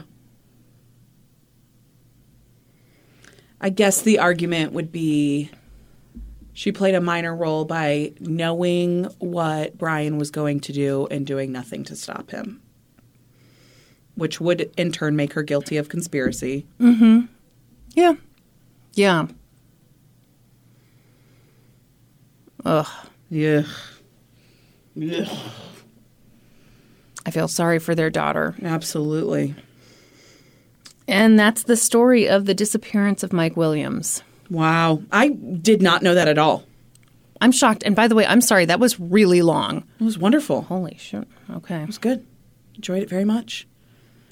Well, you know what else we enjoy around here? You know what we got to do first? What? This is an ad. It's time for an ad. Now it's time for an ad.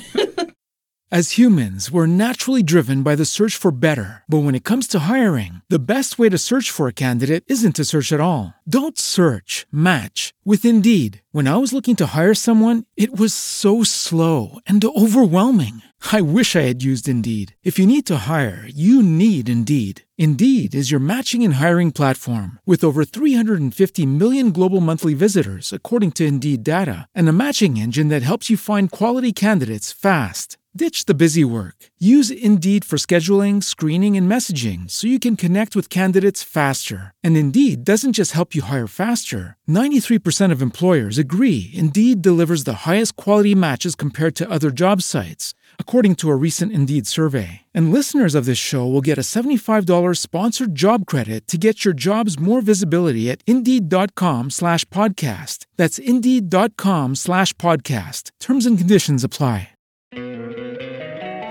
Don't you love an extra $100 in your pocket? Have a TurboTax expert file your taxes for you by March 31st to get $100 back instantly. Because no matter what moves you made last year, TurboTax makes them count. That means getting $100 back and 100% accurate taxes, only from Intuit TurboTax. Must file by 3/31. Credit only applicable to federal filing fees with TurboTax full service. Offer can be modified or terminated at any time. The ad is over. That is the end of the ad. Oh, do I need to go to the bathroom? I don't know. Do you? I think only you can tell. Only you can decide if you have to poo. Okay, I'm going to go to the bathroom. Okay, great. Enjoy. I will. Thank you. All right, you ready to hear about a mother's love? Yeah, this is an accidental theme. It is an accidental theme. It is. Okay, shout out to Sky Pollinsworth in the Discord who recommended this case, and also to an episode of the Netflix show I Am a Killer. Are you familiar? Oh, that comes up in my recommended, and I always skip. I had never watched it before. I assume is interviews with the killers. That is correct. And so that's, for me, is just a hard pass. Yeah, I can see that. Don't care to hear from them. Okay. Well, I'm going to tell you a story about one of them today. Could I skip this one? No. Nope. Also, this is local-ish. Oh, really? Yep. Go on. Get excited. I am excited. Okay. How local? Oh, you'll find out very quickly. Fine. Okay. Go. It was April 14th, 2017, when Margaret Peggy Heffernan pulled up to her rural Knob-Noster, Missouri home. Wow. Okay. Yes. Famously the site of many a camping excursion by us, yes, in our younger days. Yeah, we spent a lot of time in Knob-Noster growing up, yes. Peggy saw her daughter, 31-year-old Gemma Donahue, on the front porch looking dazed. Something was wrong. Peggy approached her daughter.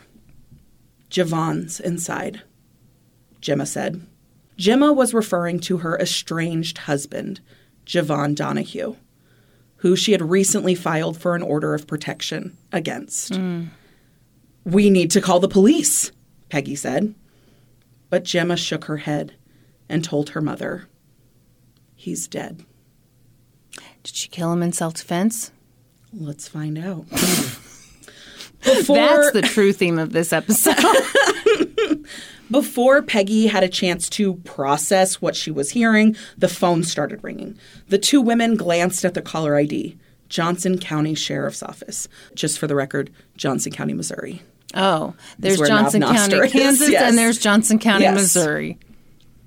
Gemma had called 911 moments earlier, but she'd hung up without speaking to anyone.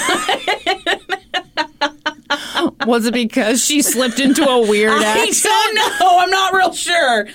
But they were calling back to make sure that everything was okay. Peggy moved to answer the phone, but Gemma asked her not to. And Peggy answered anyway. The dispatcher on the other end explained that they were returning a 911 hang-up call. They needed to make sure that everything was okay. Gemma mouthed to her mother to tell them that everything was okay. She silently pleaded to her mother. She begged. And after pausing for a moment, Peggy told the operator that everything was fine, that the call had been an accident, and she apologized for the inconvenience. But They still come out anyway, don't the they? dispatcher told her they would need to send someone to the address anyway, just to be sure. And so Peggy and Gemma sat on the front porch, waiting for the police to come. As they sat, Peggy racked her brain for some way to help her daughter. Peggy knew that Gemma believed that her mother had betrayed her once before, when she was 13 years old, and it had ruined their relationship. It had sent Gemma down a tough and painful path, one that had led her to this very moment. And in that moment, Peggy vowed to not betray her daughter again. Gemma Heffernan Donahue was born in Berlin, Germany on October 24th, 1985, to a military family. She was the baby of the family, the youngest of, I believe, 3 children. And as is common in military families, the Heffernans moved around a lot. They moved back to the U.S. in 1990. They spent some amount of time in Mississippi before ultimately moving to Missouri. Gemma's parents were super strict. She said she didn't get that kind of lax parenting style that is common for the youngest child to receive.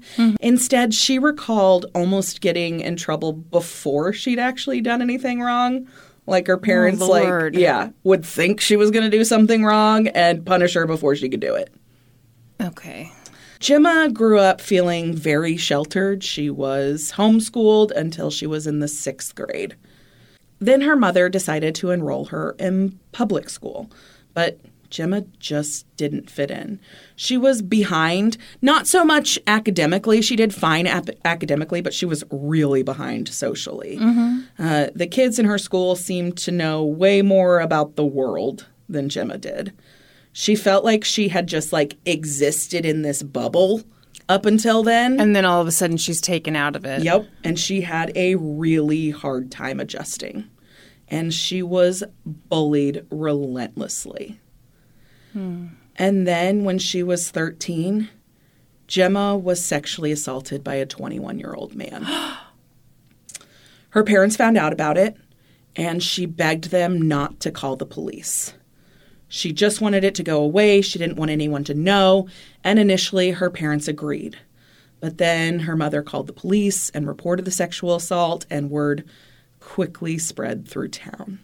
Oh, that's so shitty. Okay, here is a note. I went down a bit of a Reddit rabbit hole on this case, and there are some people online who claim that they grew up with Gemma, and they said that she called the person who sexually assaulted her boyfriend. They did this obviously to minimize her victim status. Those and people to are discredit fucking her. idiots. But it does not fucking matter. She was 13 years old. Yeah. She was a child. He was a 21-year-old adult. Whatever happened between the two of them is sexual assault, no matter what she called him. Well, and like, hello, idiots. She was clearly groomed. Yes. And, yeah, I bet he did say all kinds of stuff Absolutely. to her. God, what? Okay. Yeah, the comments are like, well, the real story here is that the 21-year-old was her boyfriend. The real story here is that she was groomed. God, you're fucking just drives me crazy. Yeah. She is a victim. A 13-year-old cannot consent. Anyway. But hold on. One time he got her some flowers. Yeah. So you tell me who's upset now. Yeah. So after Peggy reported the sexual assault to the police, a week went by and nothing had happened. The man wasn't arrested. No charges were filed. And so Peggy went back to the police and asked them, like what the fuck is going on? You're shaking the whole table, by the way. And they were like, oh, yeah, sorry. We've actually been unable to locate this gentleman, so tough titties. Who was this guy? I don't have a name. Somebody in town that people knew, though. And so Peggy, who I will say I am definitely a little bit afraid of based on her hairstyle alone. What was her hairstyle? Okay. All right. I'd like you to imagine. Okay. You're a little kid. Okay. You're in the swimming pool. All right. You got wet hair. Okay. You come up out of the water. Oh, yeah. You put all the hair in front of your face. And then you Martha Washington. Yep, Martha Washington it. Okay. So she's got that in the front and then just very tight bun right here. Very interesting you bring this up. Mm-hmm. Cheryl's hairstyle? Uh-huh. Pigtails. What the fuck? How did you not mention that? It felt weird. Okay. Yeah. It felt weird because I like Cheryl so much and she's been through so much. And also, the older she got, the cuter it looked on her. Yeah. We talking high pigtails, low pigtails? Oh, high. Oh, okay. And, you know, like in front of the ears. Oh, in some, yeah, that's... Yeah. Okay. It's not great. Okay. But... Yeah. So Peggy's hairstyle reads very religious to me, although I didn't Very find anything to me. about them being a particularly religious family. But very swimming pool to you, Kristen. I love the idea of not being religious, but adopting the hairstyle. I don't want those beliefs, but I do want that ugly ass hair. Want that hair. So anyway, I'm scared of her hair, is what I'm saying. Anyway, so they're like, sorry that, we couldn't, we've been unable to find him. So, whatever. So Peggy's pissed. Yeah. Peggy went home and told her son, Gemma's older brother, who was in high school at this time, to go up to his school and offer $100 to anyone who could tell her where this man was. Oh, my God. And within 15 minutes, Peggy got a call with an address. And so she drove to that address and she waited. And before long, she spotted this man, this 21-year-old man, outside, and he also spotted her. Oh, wow. He started walking towards Peggy's car. He was spewing obscenities at her. And Peggy lost it. She put her car in gear and pointed it directly at the man. She was going to hit him with her car. Yeah. She drove toward him, and at the last second, he managed to jump out of the way into like a row of hedges. Wow. A short time later, Peggy opened her front door to find a sheriff's deputy on her front step. They told her that if she would drop the charges on the man accused of sexually assaulting Gemma, maybe then they wouldn't press charges on her for attempting to run him over with her car. Fuck off. Seriously, fuck off. Fuck all the way off. Yeah.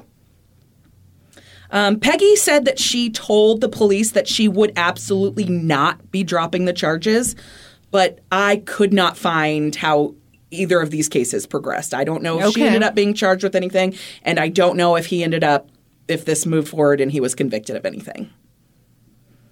But what I do know is that word of all of this spread very quickly through town, and the bullying that Gemma was suffering just ramped up from there. And continues to this day on fucking Reddit? Uh-huh. Nice. Yep. Yeah, to this day.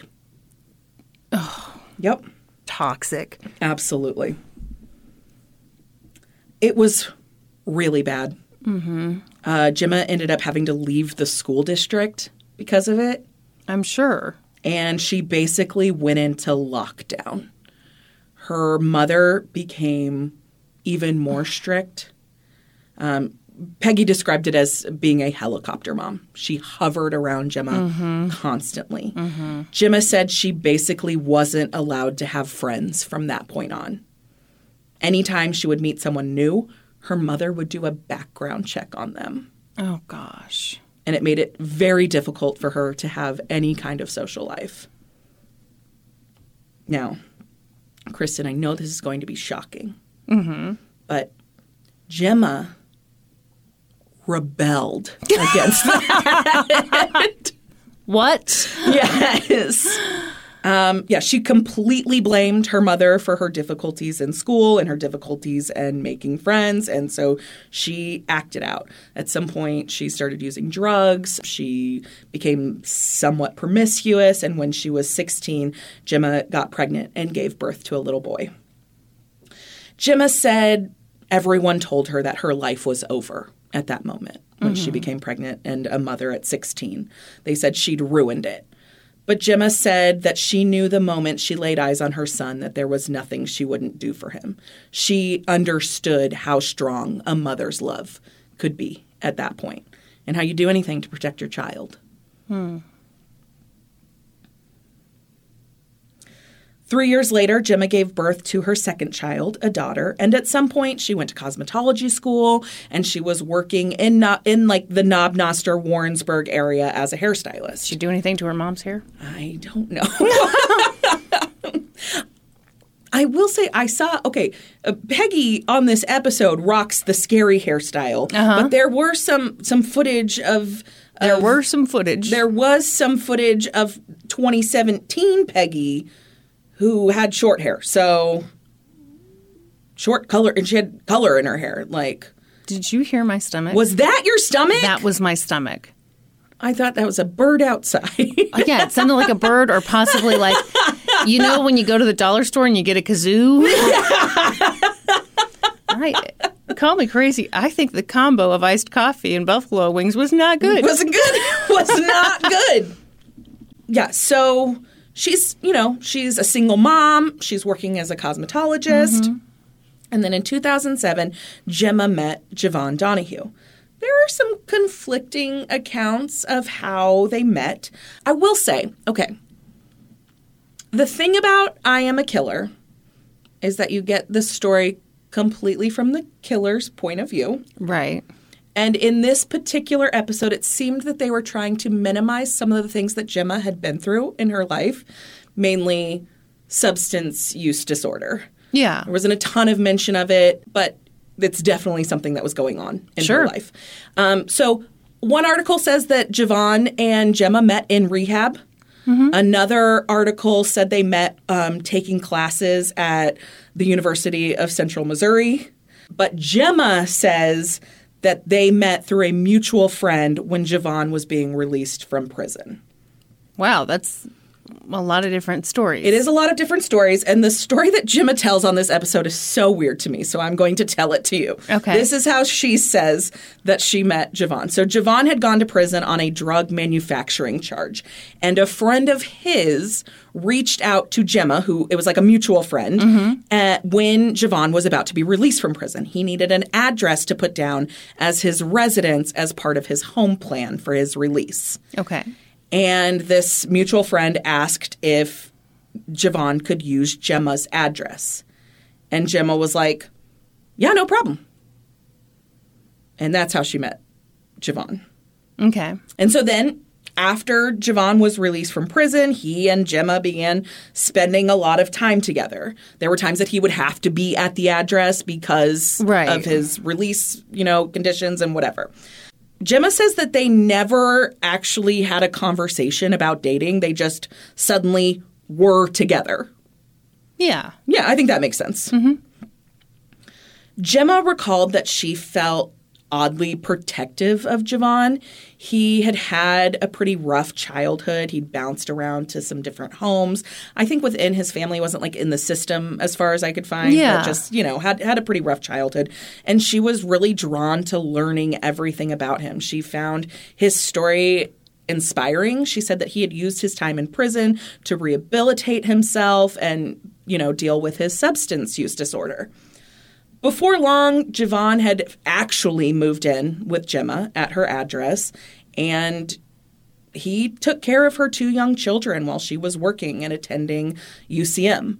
Fun fact, UCM in Warrensburg is the university where David Stagg was a professor at. David Stagg's the guy that I covered where he had the 3 trials for the murder in Shawnee. Oh, yeah. Yeah. I am very sorry. For a little while, I thought you said David's dad. No, and David I was like, Stagg. I had no idea that David's dad was a professor. No, okay. he was not. About 4 months after Gemma and Javon moved in together, there was a knock at Gemma's door, and she answered it, and it was the police. And they were there with a search warrant. They told her that Javon Donahue was a well-known crack cocaine dealer in Johnson County, Missouri, and they were doing a search related to that. Gemma said she was floored by this. She had no idea that Javon was still actively in drugs at all. She hadn't seen anything that made her think that. She had no idea that stuff like this was going on behind her back. She said that she had trusted him with her children and that this was super alarming to her. And so she confronted Javon that day and told him he needed to leave. And he responded by grabbing her around the throat and squeezing until she could not breathe. Gemma said Javon told her, "You're never going to leave me. The only way you'll ever leave me is if I kill you." Gemma said she pleaded with Javon. She said, "I love you. Why are you doing this to me?" And she said Javon replied, "Fear lasts longer than love." Oh. Yeah. God. Mm-hmm.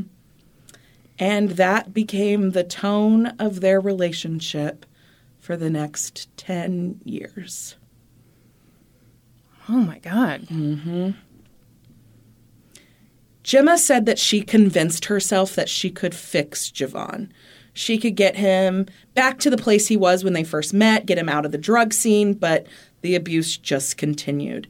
And Gemma just learned how to deal with it. She covered it up. She didn't let people know what was going on. She learned how to minimize it. She learned if she struggled less when he was choking her, that she would black out faster and it'd be over faster. Oh, my God. That's so sad. Mm-hmm. Yeah. She learned to cover the bruises and all of that and make excuses. And she was really embarrassed. She didn't want anyone to know. Mm-hmm. Gemma also said that she really clung to the highs in the relationship, the good times. They were very few and very far between, but she said that made those moments that much better. It was in those moments that she could tell Javon really loved her. Gemma thought maybe if she got Javon out of Missouri, he had grown up like in the Kansas City, Missouri area, and then just he'd been all around the area for basically his whole life. So she thought maybe if she got him out of there and away from the things that she believed were, the bad influences in their lives, that maybe things would be better. So in 2011, Gemma and Javon got married and they moved to Pennsylvania. Wow. Yeah, that's a big move. Yeah. But the abuse continued. Mm-hmm. At one point, Peggy confronted Javon. She asked him if he had put his hands on her daughter. She had seen the signs. She'd noticed the bruises. She knew Gemma was withdrawing. She knew Gemma had moved her family away from her other support system. Yeah. But Javon wouldn't answer Peggy. And Peggy told him, "You just answered me by saying nothing."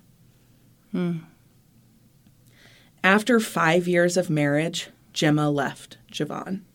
She and her children moved into her parents' home in Knob Noster, but Javon followed them.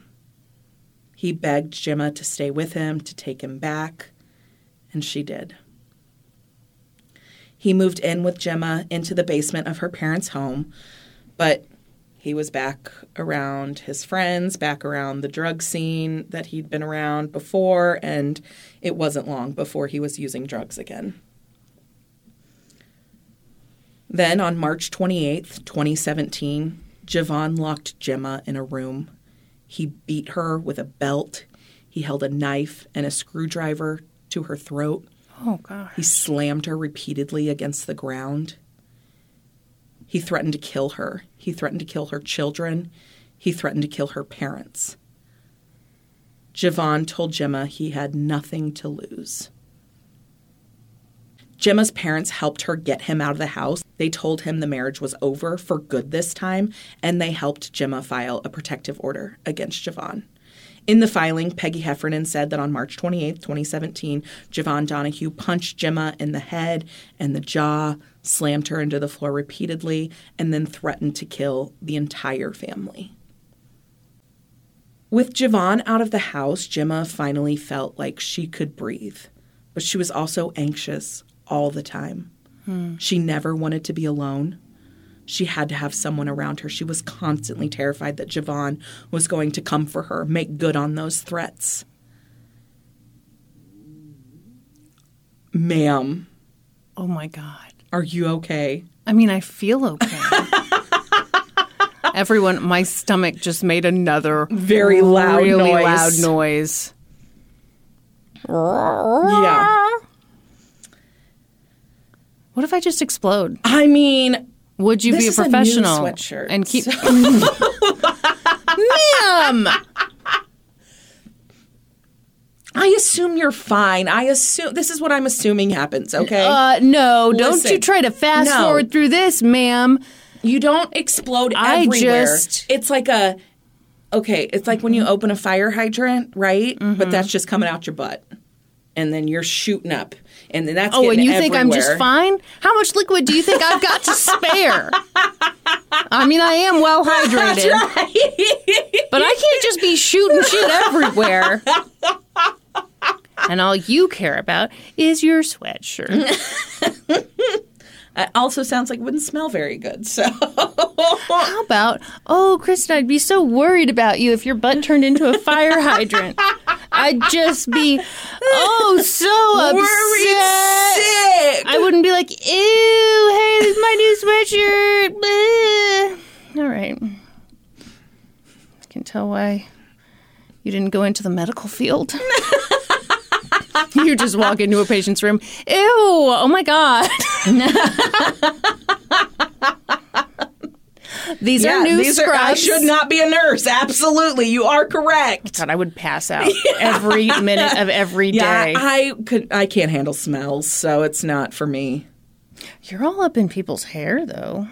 That can't always be but I wash it, so... Yeah, but they come in with it stankin'. Yeah, I mean, I've had some stanky hair in my chair. Yeah, it's true. Did it all rhyme? Give us a rhyme about the stankiest hair that's ever been in your chair. I'm not giving you a rhyme about the stankiest hair. Well, you're not getting any of these cheese cubes. Okay, great. Imagine if I ate cheese cubes right now. That would be disgusting. Well, I'd be asking for it. Whatever happens next, it'd be my... Honestly, though, maybe it's a good counteract to your fire hydrant situation. Plug me right up. Yeah. You know what you should do? If I start spouting off like a fire hydrant, you shove some cheese cubes down your mouth. Brick of Velveeta right at me. You have a brick of... I don't travel with a brick of Velveeta, Kristen. Is there one in the house? I assumed you had one in your bag. You always carry very large purses. I assumed it was a Mary Poppins situation. It is. It's a Mary Poppins carpet bag. Although, I mean, Velveeta, it doesn't even have to be refrigerated. So is that even really cheese I don't think at that's all? going to get it done. I think you need like a ched. You need a good sharp ched. A good sharp ched. Yeah. All right, well, I'm glad we got that settled. Me too. All right, so that brings us back to April 14th, 2017. I'm not done talking about I'm cheese. done talking about it. So it's Good Friday, and Gemma was alone. Okay. It's so funny.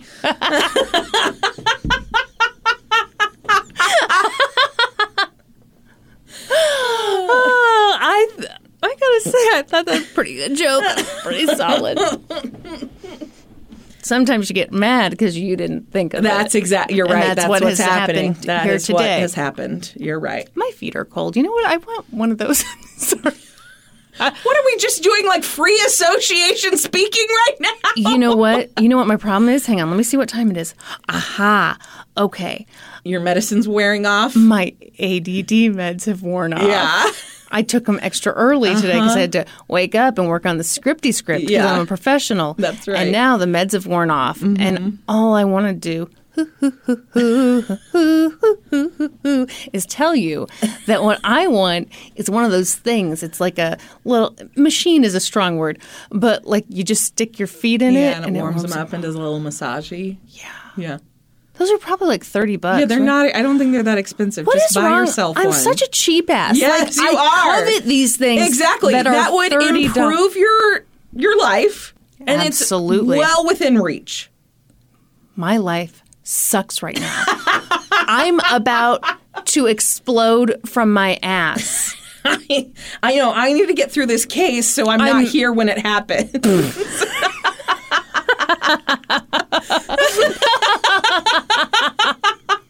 I can tell you don't want to help me at all. All right, continue with your case, even though I would like to discuss the foot warming contraption. Okay, we are back to April 14th, 2017. Good Friday. Kristen thinks it's just all right. You just laughed a second time at your own my own stupid joke. Gemma was alone for the first time since obtaining her order of protection. She was nervous to be in the house by herself, and she was just kind of like wandering around. She walked downstairs, opened the family room door, and there was Javon just standing there in the house. He charged at her. He grabbed her by the throat, and he dragged her upstairs. Javon was paranoid. He started checking the windows to make sure they were locked, closing all the blinds, checking the doors to make sure they were locked. It turns out that he was high on methamphetamine, which paranoia is a super common side effect of methamphetamine. He dragged Gemma along as he checked to see that all the doors and windows and blinds were all closed and locked and everything. And then he went down to the basement where he had once lived with Gemma. Gemma heard Javon call for her, really, from the basement, and she went down.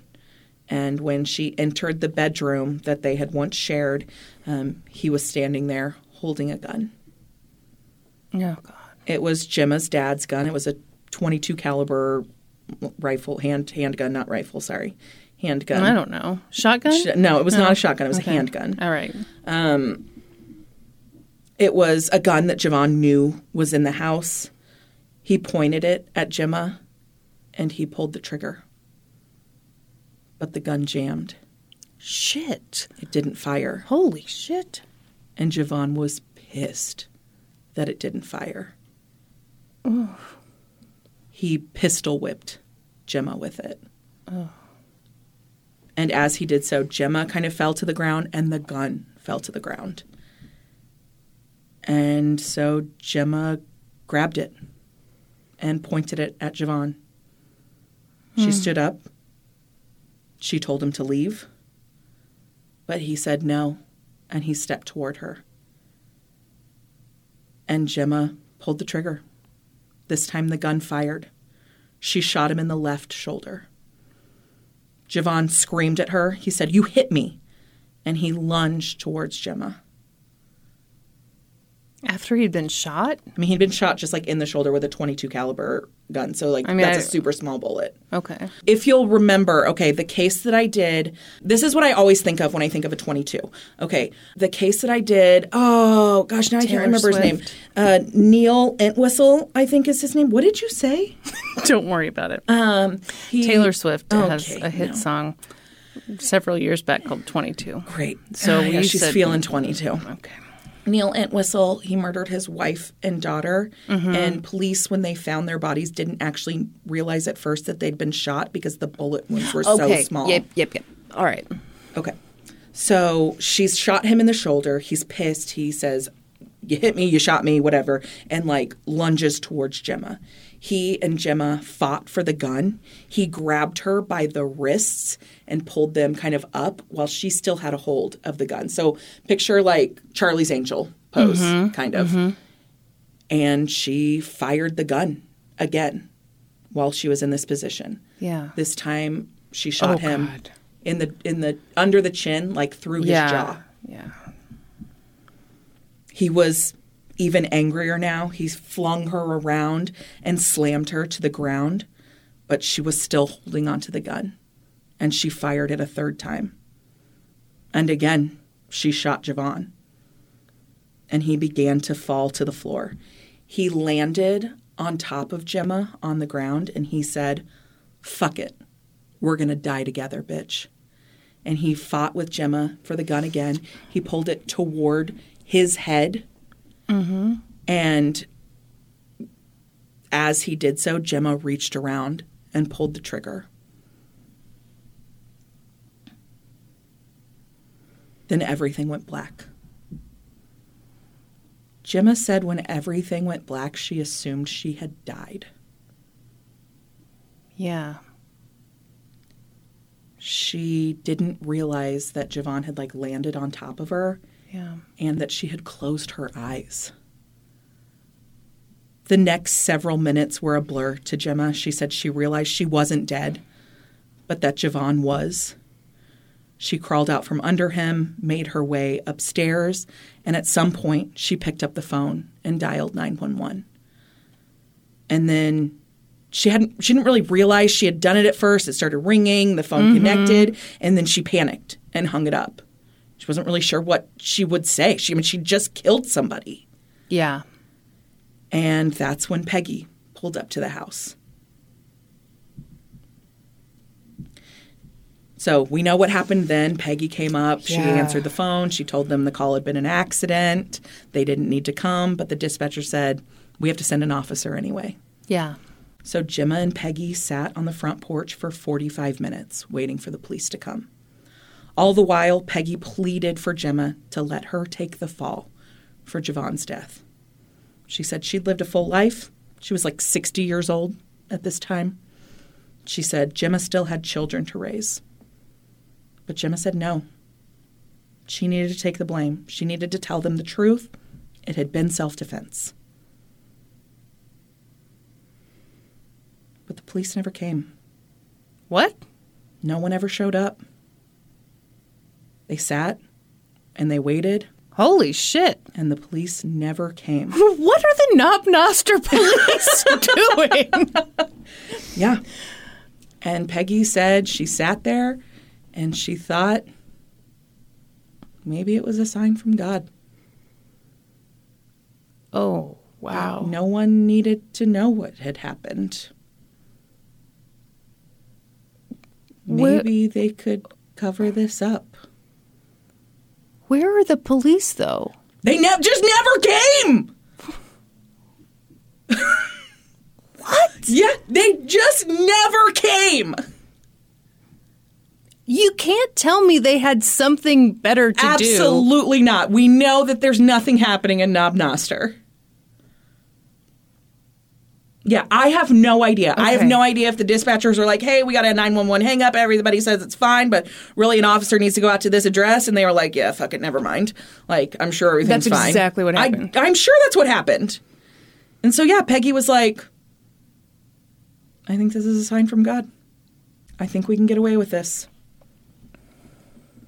She thought, maybe no one needs to know what happened in the house that day. And so they wrapped Javon's body in a white tarp and secured it with rope, and they loaded it into the back of a car. Would no one be looking for him? I think that was the thought, that maybe no one would be looking for him. Okay. I think that had to at least be some kind of thought. Right. Then they called a friend of Gemma's, his name's Ricky Armstrong, and asked him if he could help them dispose of a body. My God. And he said he knew just the place. It was a property in Warrensburg, about 20 minutes away. It was known as The Farm. It was essentially a drug house, one that was known... And a centrally located. Stop it, Kristen! You jerk, now we have to leave that in there! It was known to police, but it was really secluded. Mm-hmm. And it was on a chunk of property. And so Ricky told Peggy and Gemma that he would bury the body there. They could just bring it on down and he'd take care of it. He'd even dig like 3 separate holes so they'd never have to know which hole it had gone into. What? Mm-hmm. And they paid him $400 to do it. $400? Yep. Mm-hmm. Peggy recalled that she prayed that Gemma would be strong enough to keep their secret, that they would take it to their graves, and that maybe no one would ever know. But a week later, police received an anonymous tip that Javon Donahue had been shot and killed by his wife, and that his body could be found at the farm. Yeah. The way they described it on the show is that, like, this area of Warrensburg is really rural. And so, like, they could see the house that's on this property from the street, but that's all you can see. Mm-hmm. And so they actually got, like, I don't know, a helicopter or something to fly over the property. And when they did that, they were able to see those 3 areas that had freshly moved earth. And so that was enough to secure a warrant to go search the property. And they very quickly located the body of Javon Donahue. And this was in the rural area of Warrensburg. What did I say? You said it was in the rural area. Did I say it too many times? Is that the joke you're making? No, it's just like the idea of, I like the idea of Of like, there being like a city portion of Warrensburg. listen, anyone from Missouri is going to enjoy that.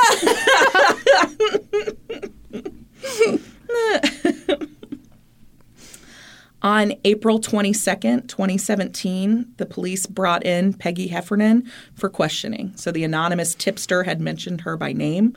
So they brought her in, and she immediately admitted to what had happened.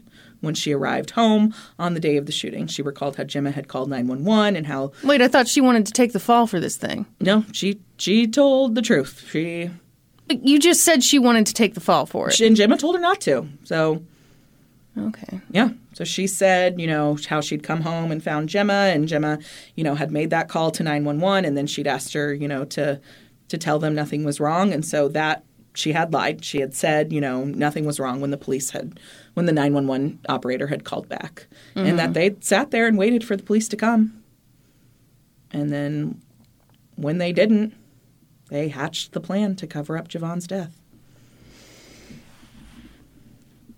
Mm-hmm. Why does your face look like that? I would have loved to see the police's face. Right? Mm-hmm.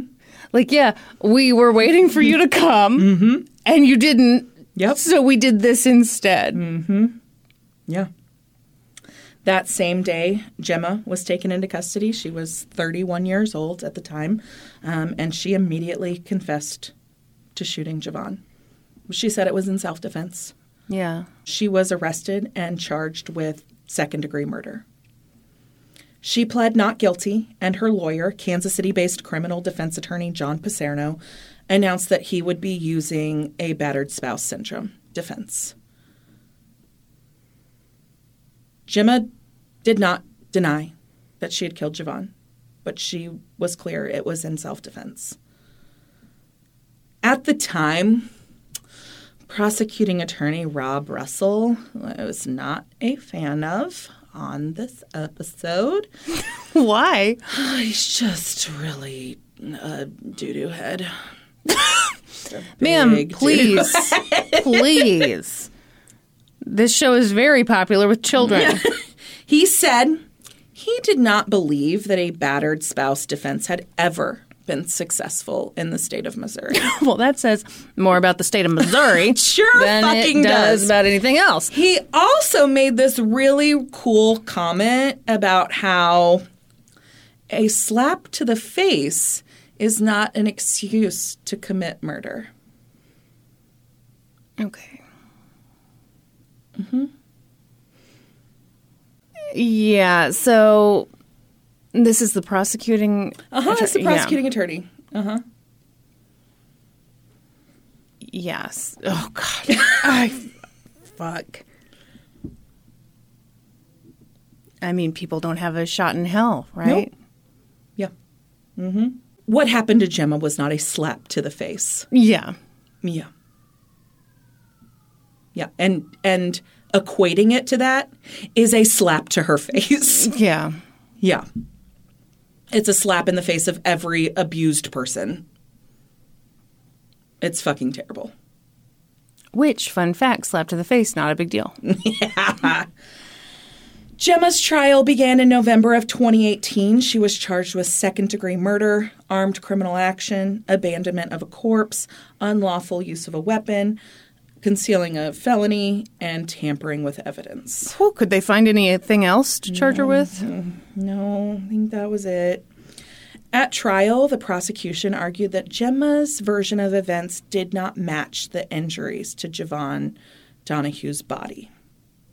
He was shot 4 times, just as she had said, but specifically, they said the second shot, which was the one where her hands were up, kind of like this, she was being held by the wrist, and she shot him through the chin into the jaw. Mm-hmm. So they said that shot broke his jaw. Okay. And that because of that, he would not have been able to say before the final shot, fuck it, we're going to die together, bitch. And so all of it had to have been a lie. I mean, how do they know? Exactly. I think that's such a nothing thing. Yeah. Yeah, I mean, yeah, they can tell that his jaw's been broken, but, I mean, people do... When you're in the heat of the moment and your adrenaline is pumping like that. And also he was high on methamphetamine. Oh, that's the other thing. I forgot that. The other thing is, like, your spouse, you understand what they're saying to you. Mm-hmm. Absolutely. Yeah. That was basically the prosecution's entire case. That because that shot happened second, according to Gemma, there's no way the rest of her story is plausible because she couldn't have said that, or he couldn't have said that to her. Yeah, that people don't understand meth. No. Specifically on this show, the prosecuting attorney says that Romeo and Juliet moment of we're going to die together That's not a never happened. Okay, that is not a Romeo and Juliet moment, you idiot. Yeah. This guy's a fucking doo-doo head. That guy doesn't understand the first thing about domestic violence. No. And he should not be an attorney. Correct. Actually, he should be a defense attorney for abusers. Yeah. Yeah. The prosecution also argued that Gemma had shown no remorse following the shooting of her husband, and that paired with the coordinated effort to conceal his death proved that the killing was not in self-defense and was rather, instead it was a calculated act. But in a self-defense claim, you don't have to be like, boo-hoo-hoo, I'm so sad afterward. No. In fact, it would be totally normal in this situation to feel relieved that this person is no longer alive. It'd probably be totally normal to feel all kinds of shit. Absolutely.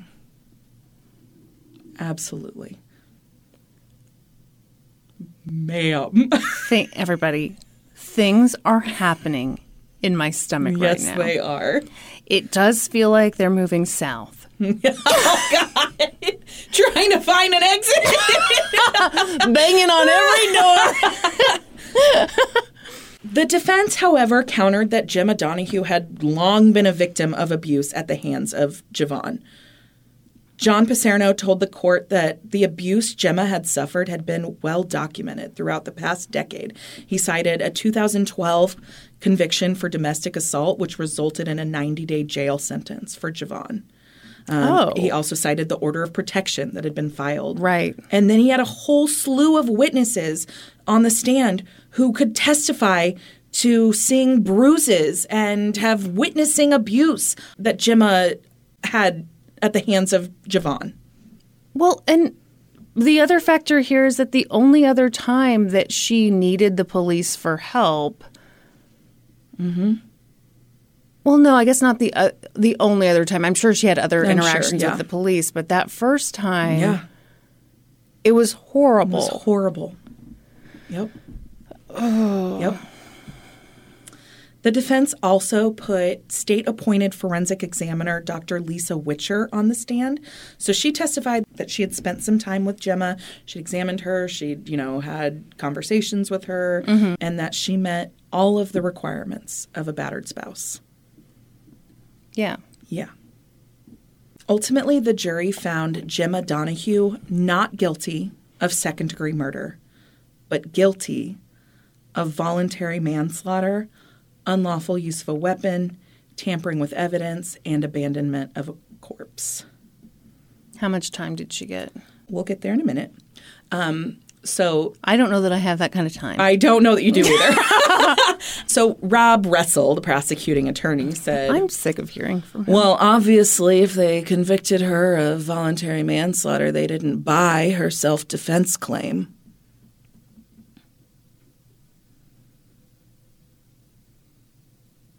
He was very proud of that. Anyway. Good for him. Yep. On Monday, January 18th, 2019, Gemma was back in court for sentencing. There was this pretty tense moment in court when John Paserno was doing like a recitation of the facts in the case as they, before asking for, whatever sentence they wanted. Yeah. And he made a comment about how Javon had played a role in his own death by unlawfully entering the house with a massive amount of methamphetamine in his system. Mm-hmm. One of Javon's family members who was in court that day did not like that statement, and he stood up and yelled and had to be removed from the courtroom. Yeah. The defense argued for the minimum sentence, stating that Gemma had been a victim of abuse since the age of 13 and that it made sense that she didn't call the police because the police had failed her at that young age. Yeah. And that she also held no prior convictions. John Paserno also said in court that he had been a defense attorney on dozens of homicide cases and that he had never asked for a minimum sentence before now. Rob Russell asked the judge to impose a 15-year concurrent sentence for both the manslaughter and the weapons charges, and then a 20-year consecutive sentence for the armed criminal action, and then a 4-year consecutive sentence after that for the tampering with evidence and abandonment of a corpse. So he's wanting like 39 years total. What kind of training does this man have? I don't know the answer to that. Okay. Rob Russell said she's never shown any remorse. She is only concerned with her own self-interest.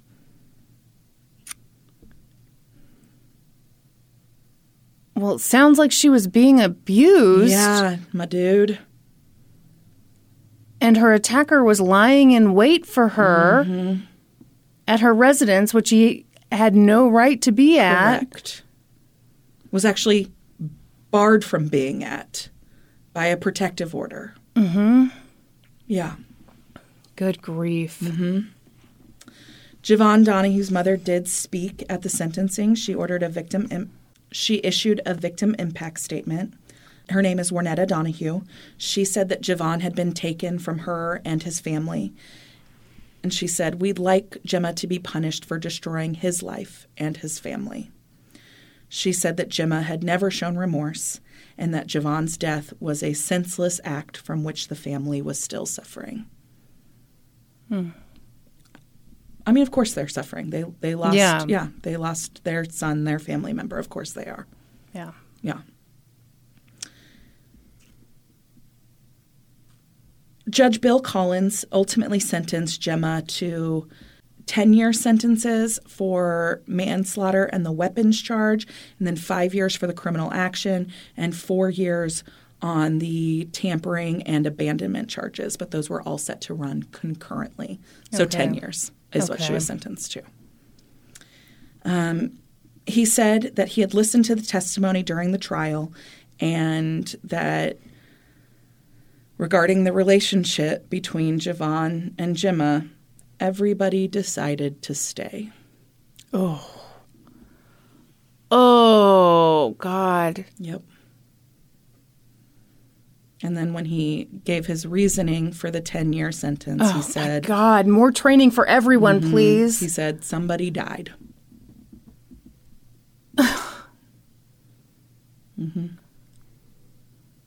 Yep. For her part, Peggy was sentenced to 30 days in jail and 5 years of probation. And Ricky Armstrong, the person they paid to bury Javon's body, he was sentenced to 5 years of probation as well. Who told? Do you know? I assume someone at the farm. Yeah. Yeah. But no, they've never said. Okay.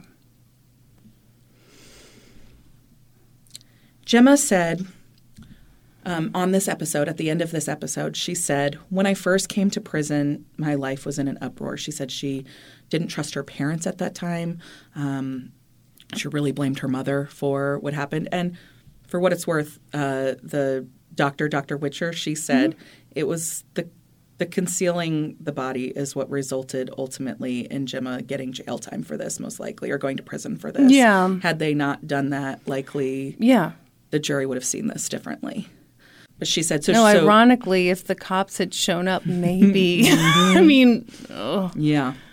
So Gemma said she just she was using drugs at that time. She didn't trust her parents at all. It was just a really hard time. Her life, she said, was in an uproar.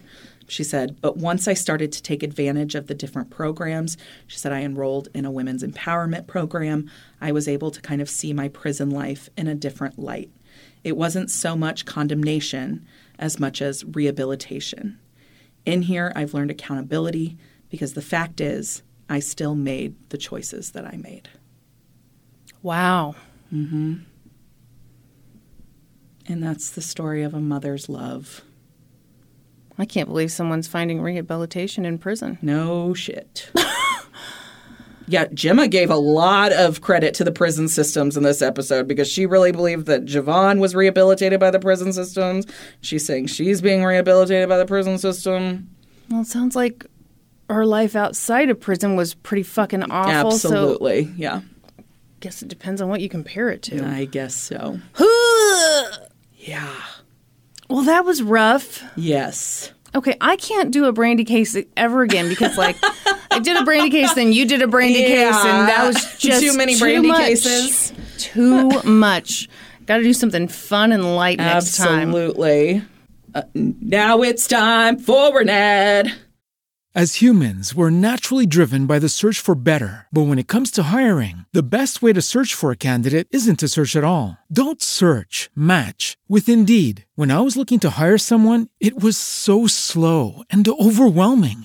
I wish I had used Indeed. If you need to hire, you need Indeed. Indeed is your matching and hiring platform with over 350 million global monthly visitors, according to Indeed data, and a matching engine that helps you find quality candidates fast. Ditch the busy work. Use Indeed for scheduling, screening, and messaging so you can connect with candidates faster. And Indeed doesn't just help you hire faster. 93% of employers agree Indeed delivers the highest quality matches compared to other job sites, according to a recent Indeed survey. And listeners of this show will get a $75 sponsored job credit to get your jobs more visibility at Indeed.com/podcast. That's Indeed.com/podcast. Terms and conditions apply.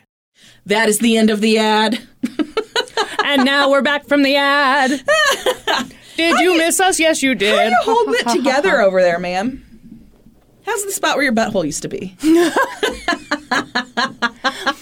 I feel like I've got something knocking on heaven's door. Should we take some questions from the Discord? Yeah, but I don't know how many we can take. Yeah, we'll just take a couple real fast before Kristen explodes. To get in the Discord, all you have to do is join our Patreon at the $5 level or higher. And then when we record, we ask for questions, and then, we take a few. Ooh, Dead Uncle's Underwear asks, what's the best true crime documentary you've ever seen? Mine's the Paradise Lost series.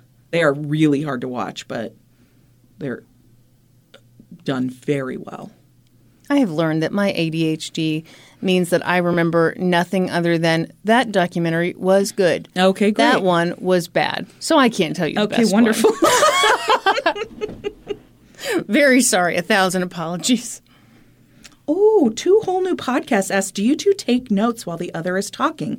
Maybe I'm just terrible at names and dates, but I notice both of you are really good at remembering names, dates, and places the other is talking about in their story. So are you really just good at paying attention and storing that info, or is note-taking happening? No note-taking is happening during the course of this podcast. No note-taking is happening, but I feel like it's also a learned skill. It is, absolutely. Because I remember in the beginning, I would be forgetting your people's names. I'd space out. Yeah. And then be like, shit, I'm the only one in this room right now. I have to react. I have to listen to this. I need to be engaged. Yeah, so I mean, it's active listening. It is active listening. For sure. Yes. Also, it's fun when we catch the other one messing up, and you can't catch him if you're not paying attention. That's 100% correct.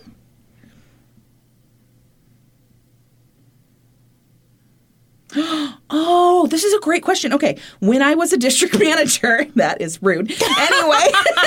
That's someone's name. Yes.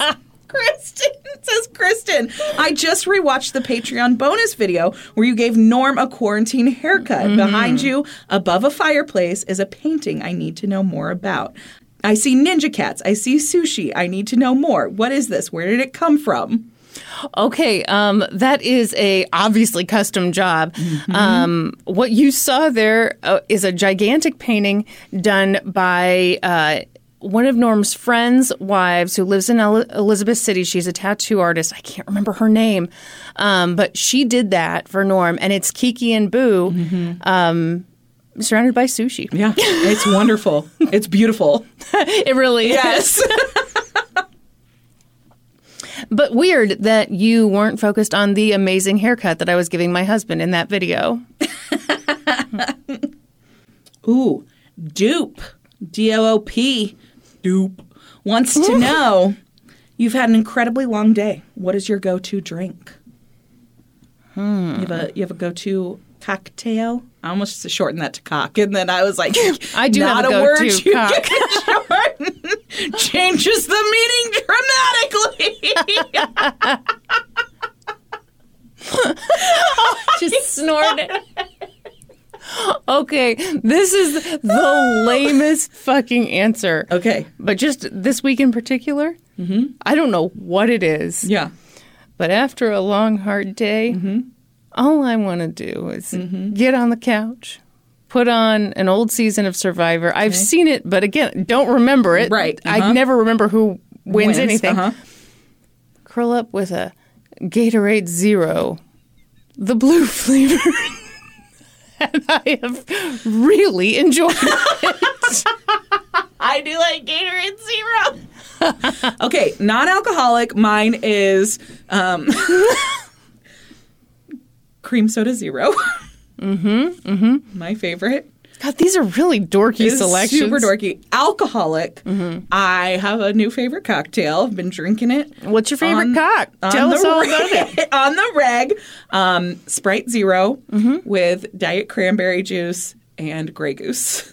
Ooh. It's like 100-calorie cocktail, and it's so fucking good. Yeah, that sounds really good. Yeah. Okay. I mean, I just crack open a seltzer and some throw vodka. a little vodka in there, I yeah. mean, it's no Gatorade Zero. I'll tell you that for sure.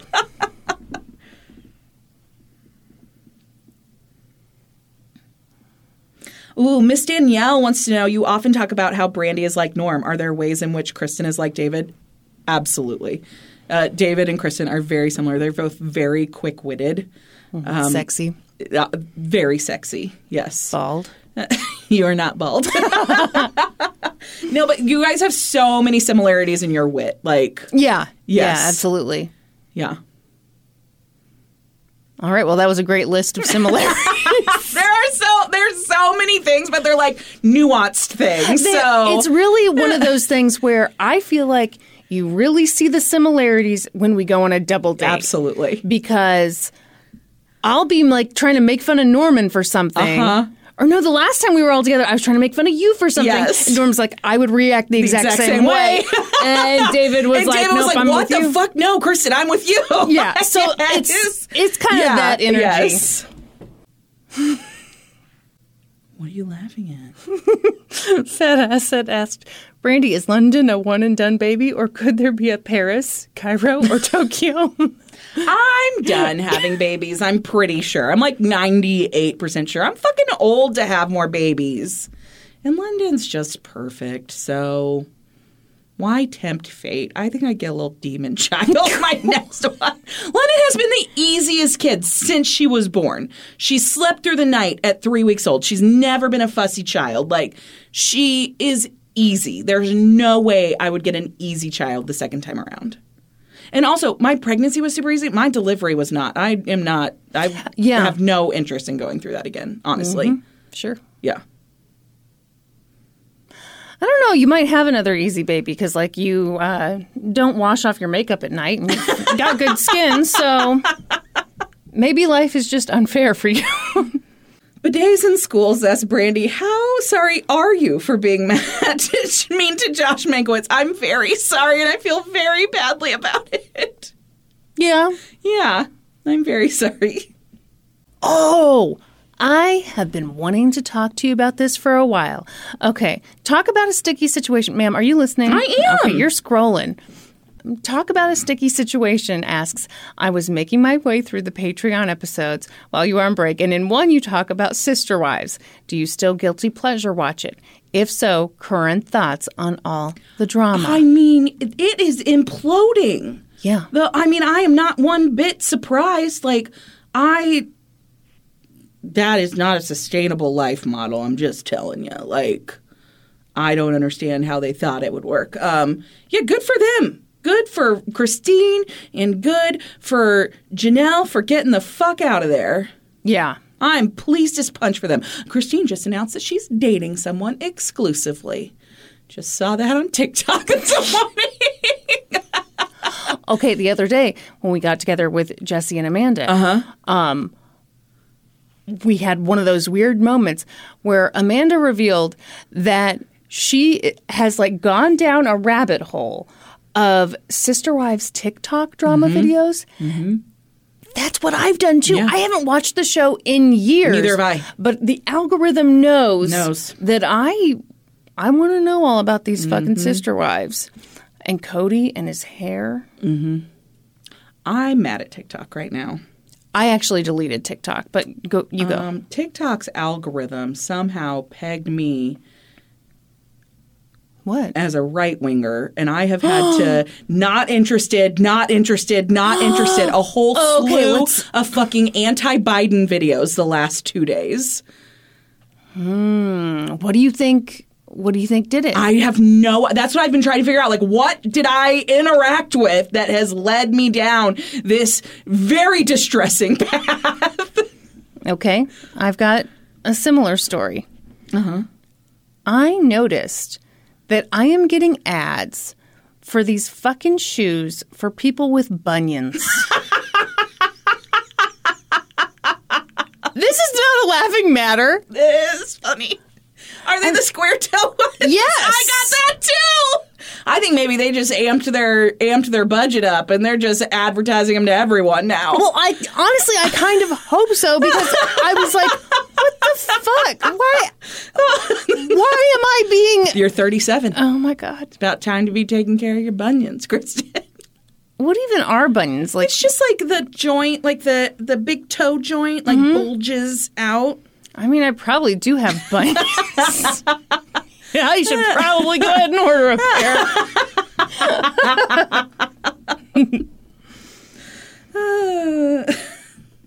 Okay.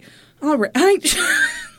Hot asthmatic Subaru cat owner wants to know, Brandy, if you had to choose between Kristen farting in your mouth or cutting off all of your toes, which would you pick? Well, fucking obviously Kristen farting in my mouth. I mean, I wouldn't like it, but it's just temporary. My toes aren't going to grow back. Okay, but what about like right now? Where I'm telling you, I think it's a fart, but... Okay, but your pants are on, right? You're not... Are you farting bare-butted in my mouth? Absolutely. Oh, God, that is... I'm still keeping my toes. I'll take the risk. A wise choice, my friend. Ooh, Cinnamon Toast Bitch wants to know, Kristen, how are the kitties? Not your tits. Boo and Kiki. How are they?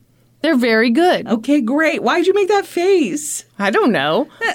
Well, honestly, I was thinking about my titties. I know you were. Do you want to talk about your titties? How are your titties, Kristen? Okay. Huge. Okay, everyone. That is the real answer. Your titties are huge. I still don't believe it. All right, at the end of the last episode, I was complaining because my bra, as per usual, was bugging the shit out of me. The band was all loosey-goosey, uncomfortable as hell. And since I work from home, I rarely put on an actual bra. I'm like strapping myself into a sports bra, but even then I don't feel like those fit me very well. Yeah. So Brandy very condescendingly told me that I should get fitted for a bra. Well, I fucking hate bra shopping. I hate it, hate it, hate it. And so I was like, you know what? I'm just going to look it up online. I'm going to do it myself. The hub stepped in to give me aid in my time of measured your titties booby need. Yeah. And everyone, my boobs are fucking huge. They're huge. Yep. Tig old bitties. Everyone. They look nice on you. Thank you. Yeah. I was wearing a 36 double D. Mm-hmm. According to these measurements and according to the calculations that I ran multiple times because I was like, this can't be right. Possibly be true. I'm a 34G, my friends. Gee, they look good. Gee, that's a lot of tits. No wonder your bra's not working. You gotta get the support comes from the band, so no wonder that you're wearing the wrong band size. Mm-hmm. Yeah. I'm still not convinced. Anyway, everyone, stay tuned because the bras are supposed to arrive tomorrow. If someone comes to the porch and steals these bras, I'm going to lose my mind because there's no way another 34G is out there. You know how hard that was to find? Anyway, not really that hard. Just online. So, anyway, I'm quite excited. Well, stay tuned for next week when we can I can't really find be out. a 34G. I bet you are. Do you think so? Yeah. Makes sense. Because you're wearing a band size 2 sizes too big, essentially, and 2 cups too small. So that makes sense. And that thing was just Yeah. wiggling around. I bet they're going to fit. They're going to be so perky. I hope so. I have noticed, like, in the last year, it's like there's a downward spiral happening. Also, I complained about how I was afraid to get a mammogram, and everyone's coming forward acting like mammograms are the most fun they've had in a long time. This is no big deal. It's a great time. No, I will get my mammogram, but I will not like it. I'm not going to like it one bit. I'm not going to look forward to it. What if I get myself like a little treat afterward? Absolutely. Take yourself to Andy's. Get yourself a custard. No, I want a much bigger treat. Okay, what kind of treat do you want? I don't know. You want a whole cake? What do you mean? You want bigger in size or like bigger in level? You want shopping? You want to buy yourself a new pair of jeans? You know what I should do? Well, but no. Oh. What? I was thinking, as a reward, what would be really fun is to get a cookie cake and some edibles, and then I go down to my basement. Yeah, go to fucking town on but that. Honestly, I'll be like, well, I've got cancer now. Like, as soon as there's something about as soon as I get the mammogram done, it's like, okay, now I wait to find out that I have cancer. Kristen! I'm just telling you. Just telling you. Great. I mean, should we end the questions there, or do we need another one to bring it back up? I don't know, because now I'm thinking about cancer. I mean, I've really thought about this a lot, because I was like, well, I guess if I do have cancer, it'll be good to... Just for the record, you're not getting a mammogram because someone has told you probably have cancer. No, just to be clear. But I'm already there. And I was thinking, well, I guess if I do have it, I can tell everyone on the podcast, like, hey, go get a mammogram. Then maybe someone will go do it and, save a life before I inevitably die. Kristen! I am just letting you know. That's what I was thinking. Oh, Lord, what a journey that was. Or who knows, maybe these wings and iced coffee will take me out first. Maybe. How you feeling over there? I mean, here's the weird thing. You feel all right now? I feel all right, but my stomach says otherwise. It is like screaming. Yeah. But I'm convinced that if I just have a Gatorade Zero, I'm going to be fine. I don't know, man. I've heard some things. Should we do some Supreme Court inductions before you explode? We probably should. To get inducted, all you have to do is join our Patreon at the $7 level or higher. We are continuing to read your names and your first celebrity crush. Hannah Helmuth. Will Friedle in Boy Meets World. Boy Meets World. That's Eric Matthews. Okay. It's Corey's older brother. I don't remember him. Oh, wait, no, dude. Did he have kind of the floppy hair? No. Yes, he had floppy hair. Oh, yeah, he was... middle part. Yeah, absolutely. Yes. Very, very hot. All right. Yeah. Kathy. Usher. What song is that? That's not a real song. They call me USHERRAYMOND.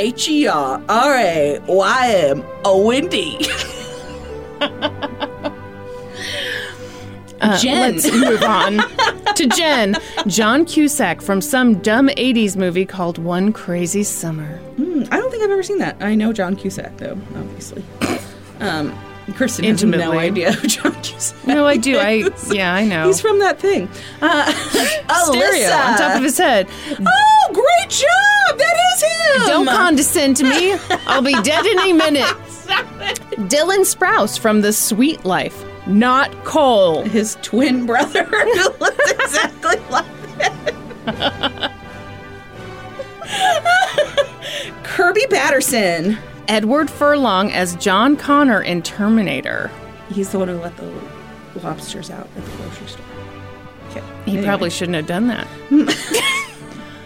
Unless you're a lobster, then you probably feel like he should have done that. Maybe. Lino Camilo. What?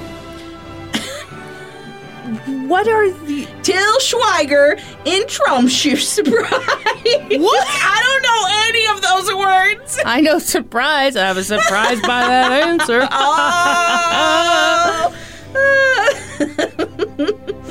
Dog and Plant Lady.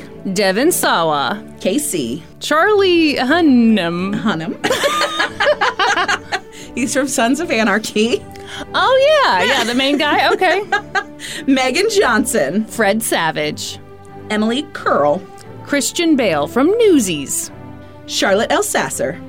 Heath Ledger, specifically 10 Things I Hate About You, Heath Ledger. Kristen was in love with him as well. A Knight's Tale was my sexual awakening. Sarah Bray. Eminem. Natalie. Andrew, former child star, crunchy hair, curly tendrils, 90s heartthrob, Keegan. Now cult leader. Welcome to the Supreme Court!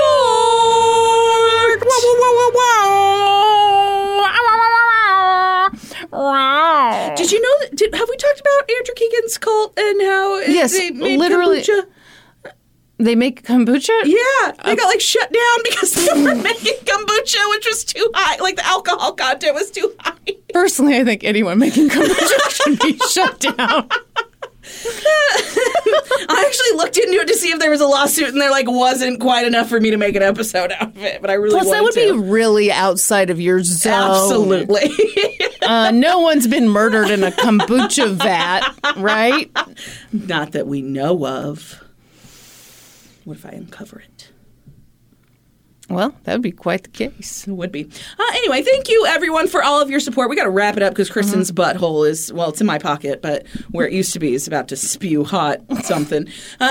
You're disgusting. Yeah, I'm disgusting. Absolutely you never disgusting. say anything like this ever on the podcast. Absolutely not. I'm a very classy woman. We appreciate all of your support. If you're looking for other ways to support us, please find us on social media. We're on Facebook, Twitter, Instagram, Patreon. Please remember to subscribe to the podcast wherever you listen. And then also subscribe to The Gaming Historian over on YouTube. Subscribe or subscribe? What did I say? Subscribe? Subscribe. Oh, whatever. And then head on over to Apple Podcasts, leave us a 5-star rating and review, and then be sure to join us next week. When we'll be experts on 2 whole new podcast topics. Oh my God. Podcast adjourned.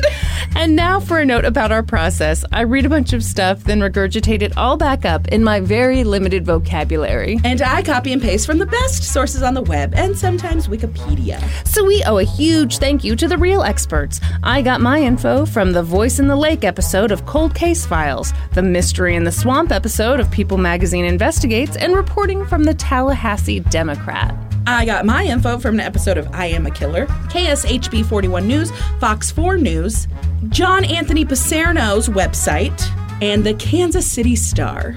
For a full list of our sources, visit lgtcpodcast.com. Sorry, it's like I've never done this before. Any errors are, of course, ours, but please don't take our word for it. Go read their stuff. No, I got thrown off because I forgot to cite John Paserno's, press release. Honestly, it was a disaster. It was. I apologize.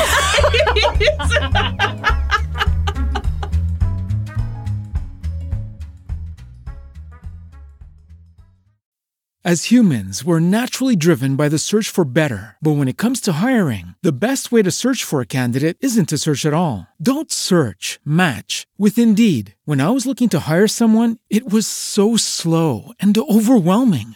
I wish I had used Indeed. If you need to hire, you need Indeed. Indeed is your matching and hiring platform with over 350 million global monthly visitors, according to Indeed data, and a matching engine that helps you find quality candidates fast. Ditch the busy work. Use Indeed for scheduling, screening, and messaging so you can connect with candidates faster. And Indeed doesn't just help you hire faster. 93% of employers agree Indeed delivers the highest quality matches compared to other job sites, according to a recent Indeed survey. And listeners of this show will get a $75 sponsored job credit to get your jobs more visibility at Indeed.com/podcast. That's Indeed.com/podcast. Terms and conditions apply.